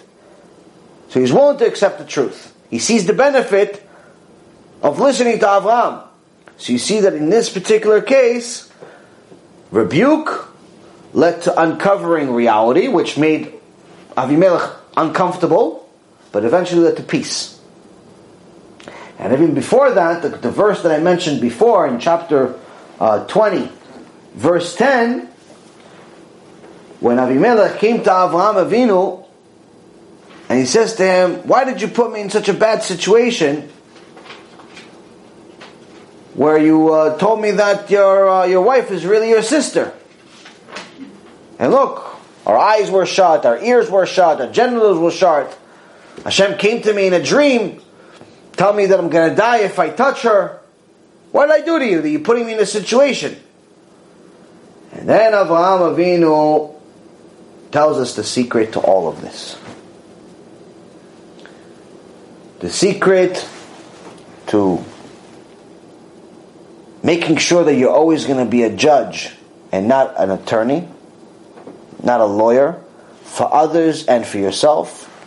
Making sure that you're always going to look at things based on facts and not based on your heart. And make sure that you're able to move on, that after people pay their dues, you're able to move on forward. And the secret is, ויאמר אבימלך אל אברהם, מה ראית כי עשית את הדבר הזה? ויאמר אברהם, כי אמרתי רק אין יראת אלוהים במקום הזה, והרגוני על דבר אשתי. And Abimelech says to Abraham, what did you see that you did such a thing? Like, why did you put me in such a bad situation? So Abraham says, because I said, this place has no fear in God, and they will slay me because of my wife. So what does one thing have to do with the other? What do you mean? There's no fear of God in this place, and therefore they're going to kill me for my wife? What does one thing have to do with the other? So here Avraham is teaching us something. Saying, if someone fears God, they're going to listen to him. If someone fears that Hashem is watching everything we do, listening to everything we say, writing every action that we've made, good and bad, and eventually He's going to show us this book at the day of judgment, and we're going to have to pay the bill for it, we're going to think twice before we make any action. Before we create some idol worship, before we turn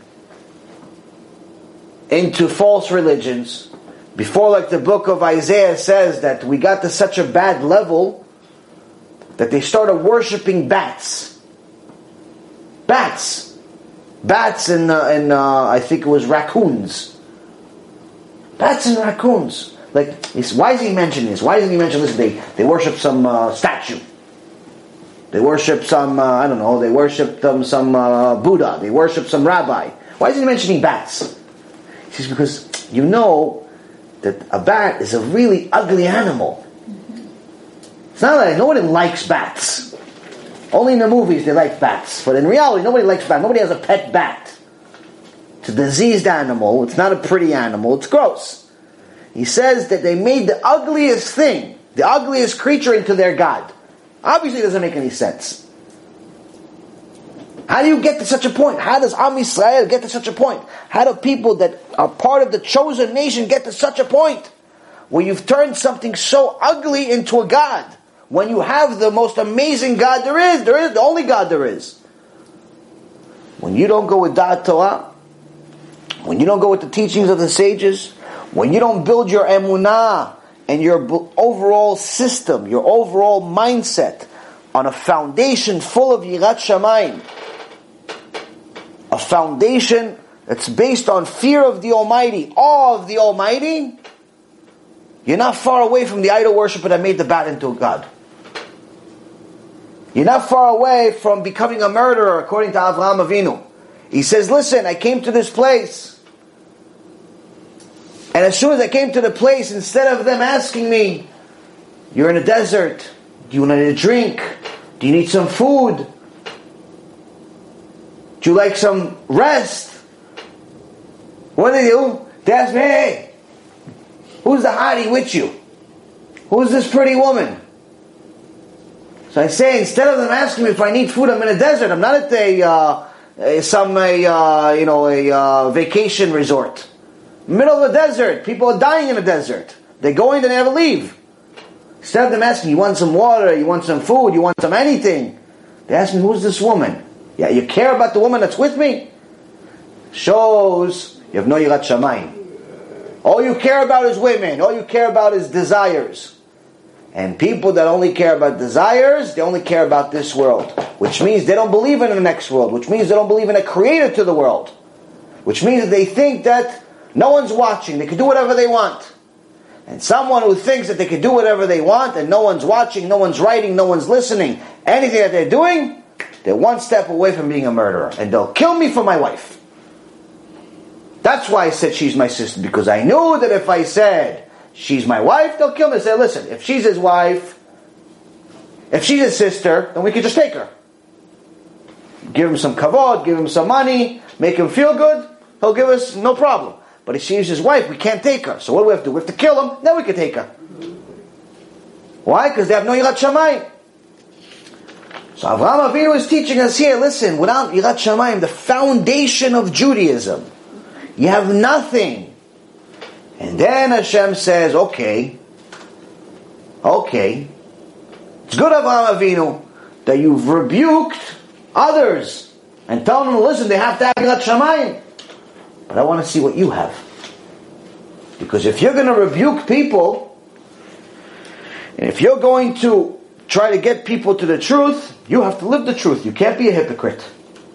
According to the Gemara, someone who says the opposite of what he does himself, it's better that he would choke inside his mother's womb. That's how bad they treat it. They say, someone, you can't be a hypocrite. You say you have to keep Shabbat, to other people, keep Shabbat.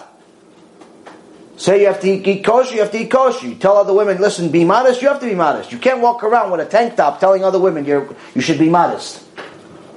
Oh, listen, you should cover your hair, but you don't cover your hair. Oh, listen, you should be loyal to your husband, but you have 8 boyfriends. Doesn't work.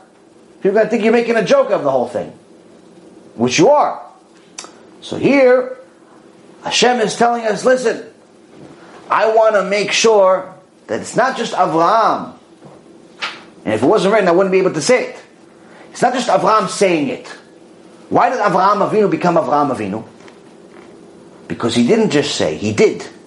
First, he told Avimelech, listen, there's no Yirat Shamayim here.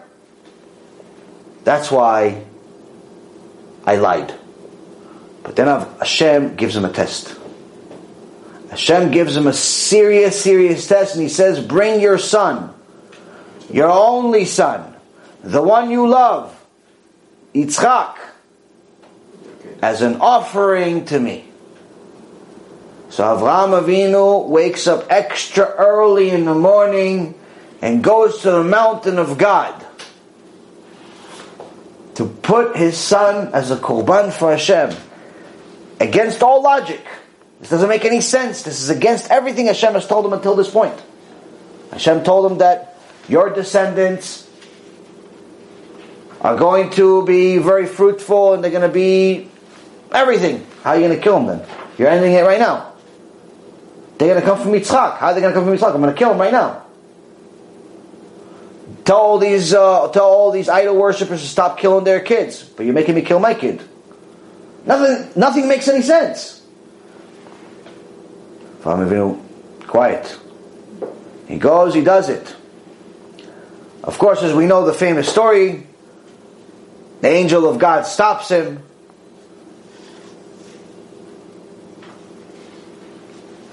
Vayomer Avraham, Avraham. Vayomer Hineni. Vayomer Al tishlach yadecha el hana'ar ve'al ta'as lo me'uma כי אתה ידעתי, כי ירא אלוהים אתה, ולא חסכת את בניך, את יחידיך ממני. And he said, and an angel of Hashem called to him from heaven and said, Avraham, Avraham. And he said, here I am. He's got the knife about to chop his head pretty much. And Yitzchak the tzaddik, what is he doing? He's not scared like this, trying to look away. What is he doing? He's sticking his neck out. No, Abba, make sure you do it. And tie me really tight so I don't let the Yetzirah beat me and I hit you. The angel of God calls Avraham and he says, do not stretch out your hand against the lad, nor do anything to him. For now I know that you are a God-fearing man, since you have not withheld your son, your only one, from me. So here, Avraham Avinu becomes Avraham Avinu. For now and forever. Why? Because he didn't only say to Avimelech, hey, you should have Yirat Shamayim. He didn't just say to Avimelech, hey, you should judge favorably. He didn't just say to Avimelech, hey, you should be a judge and not a lawyer. He didn't just say, he practiced. Because Hashem is telling him right now, you've reached the highest level of Yirat Shamayim that there is. Now I know you're a God-fearing man. Before you were doing business and you told other people, listen, you should worship God. You converted other people.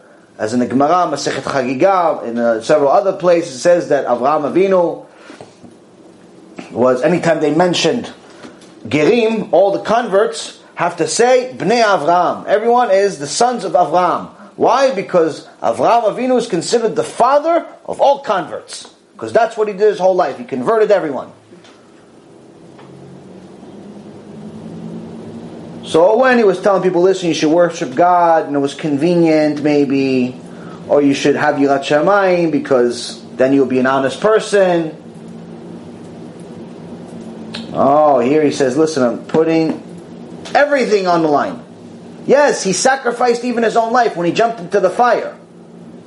He jumped into the fire at 3 years old when the whole issue with Nimrod, the Rasha.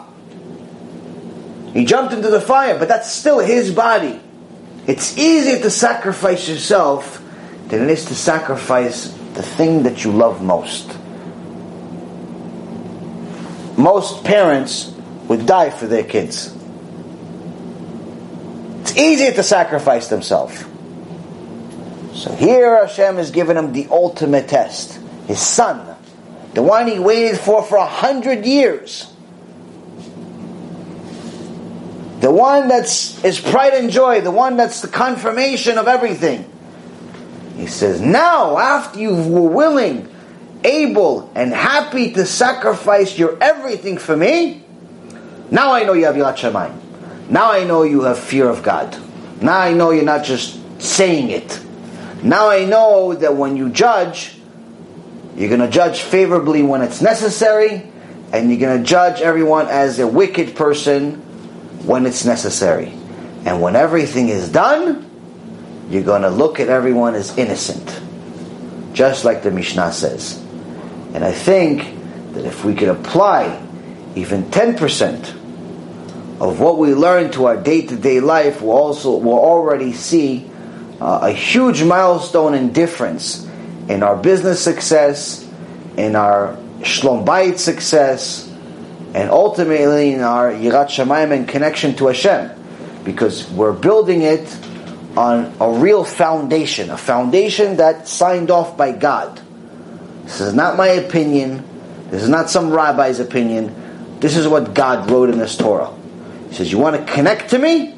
Your foundation has to be based on Yirat Shamayim. You cannot get to Emunah without Yirat Shamayim. You cannot get to Ahava, love of Hashem, without Yirat Shamayim. You cannot get to connection to Hashem at all without Yirat Shamayim. It's not available. It's not possible. Because in order to love something, you have to know what it is. And as soon as you know even an inkling of what Hashem is, and how much you depend on Him, and how much you owe Him, and how much you must serve Him and do everything that He wants you to do, which is for your own benefit anyway, immediately you get scared. Because everything's on the line every minute. Everything's on the line every minute. Every single minute somebody can either earn their olam haba or lose it. One word can make somebody earn their olam haba or lose it. You could say to somebody, listen, you should come to the Shiur Torah. The guy comes to the Shiur Torah, he listens to Shiur Torah, gets a shock of his life. starts keeping Shabbat, starts keeping kosher, starts laying tefillin, leaves the non-Jewish girlfriend or boyfriend, does tshuva, builds a Jewish home, becomes a nice kosher Jew, you just earned yourself a Olam Haba, my friend. On the other hand, your friend wants to go to shiur, tell him, nah, let's go to the bar instead, hang out with some girls. That shiur was going to be the one that was going to help him do tshuva. And now because of you, he missed it. And because of you, he's going to get punished for it. And that was his last shot. Because as soon as he got to that party, he met the wrong person, and the wrong person wasted the next 15 to 25 years of his life. You, my friend, are in serious, serious trouble when you get to Shamayim. One word. What is this? I'm not talking about, listen, you have to build a whole organization against God or chas v'shalom. One word. Come to the shiur Torah, go against the shiur Torah. Go to the bar instead. One word. What's nothing. If you have a solid foundation where you realize that Yirat Shamayim is a necessary tool, a necessary feeling, it's as necessary as breathing, then you already have a good foundation. But if your foundation is built on illusions, if your foundation is built on some teachings that has no backings whatsoever, we're all supposed to sing kumbaya and everything is great even though we're living in surrounded by poison, then my friend, as soon as reality checks, you're going to fall. And that's the one thing that you see a lot, where there's many times people that tell you, listen, I'm happy with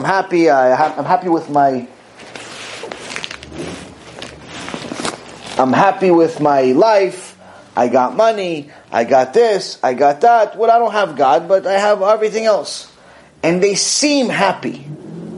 They seem happy. You see them smiling, you see them on TV, you see them driving fast cars. They seem happy. And they may very well be happy superficially. Until reality. Until there's a reality check. Until there's death in the family, chas v'shalom.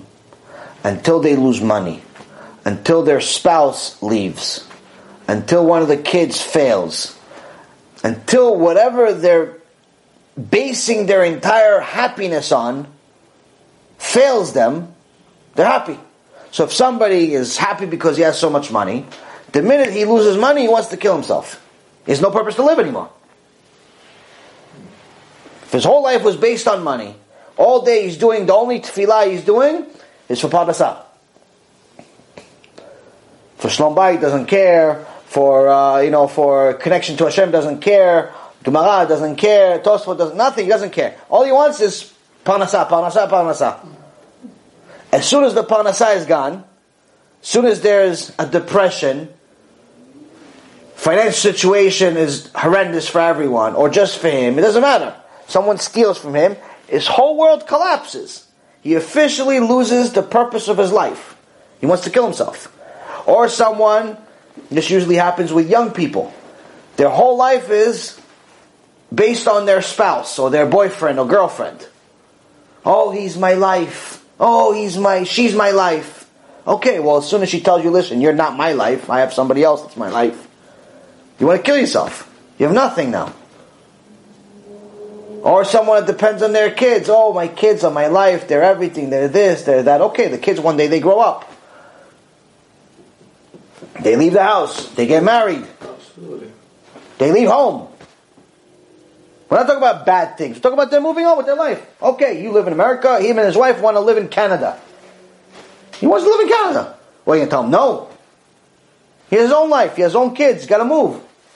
Oh, what am I going to do with my life anymore? My kids are not home anymore. What do you mean? Why is your whole life depending on your kids? Hashem didn't bring you to the world just to have kids. He brought you to the world to have your own life also.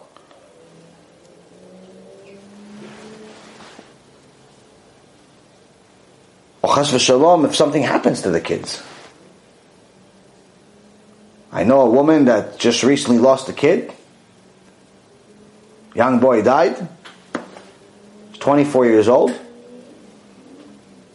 Mom is complete atheist, believes in nothing, has fortune of money,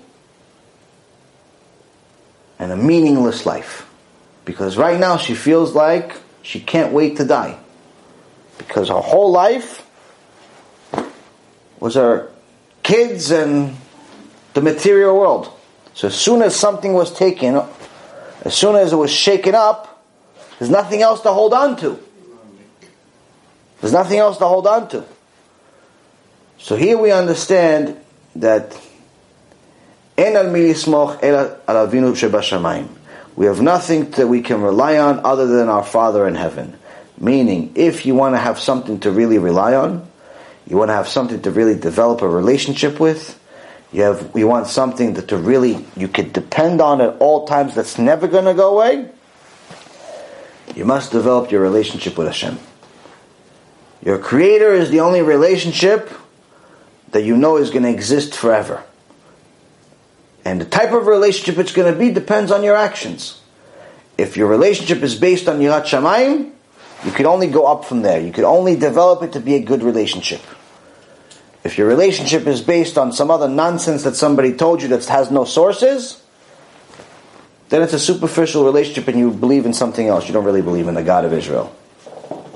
But if you believe in the God of Israel, you can have a phenomenal relationship. And obviously, even that relationship is going to have its ups and downs.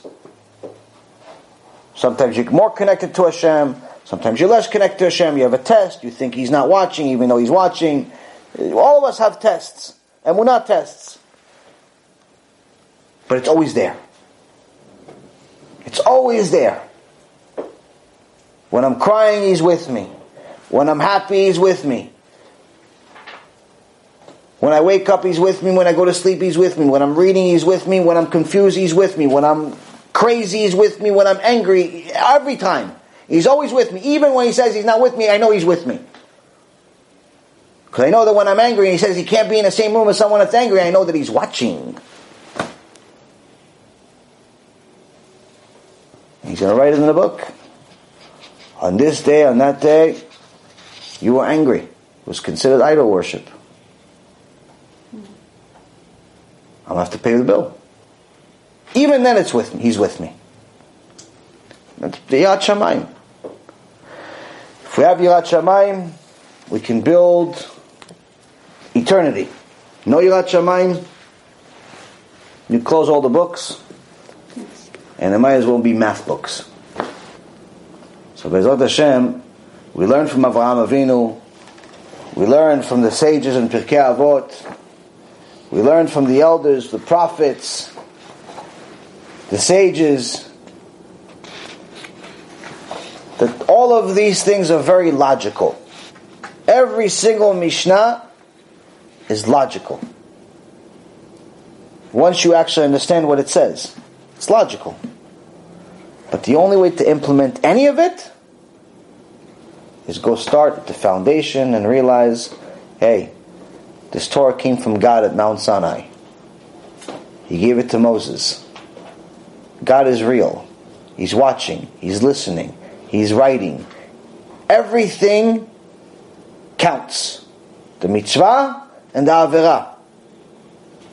Once you realize that Hashem is always there, that's the beginning of Yirat Shamayim. And you build from there with Hashem.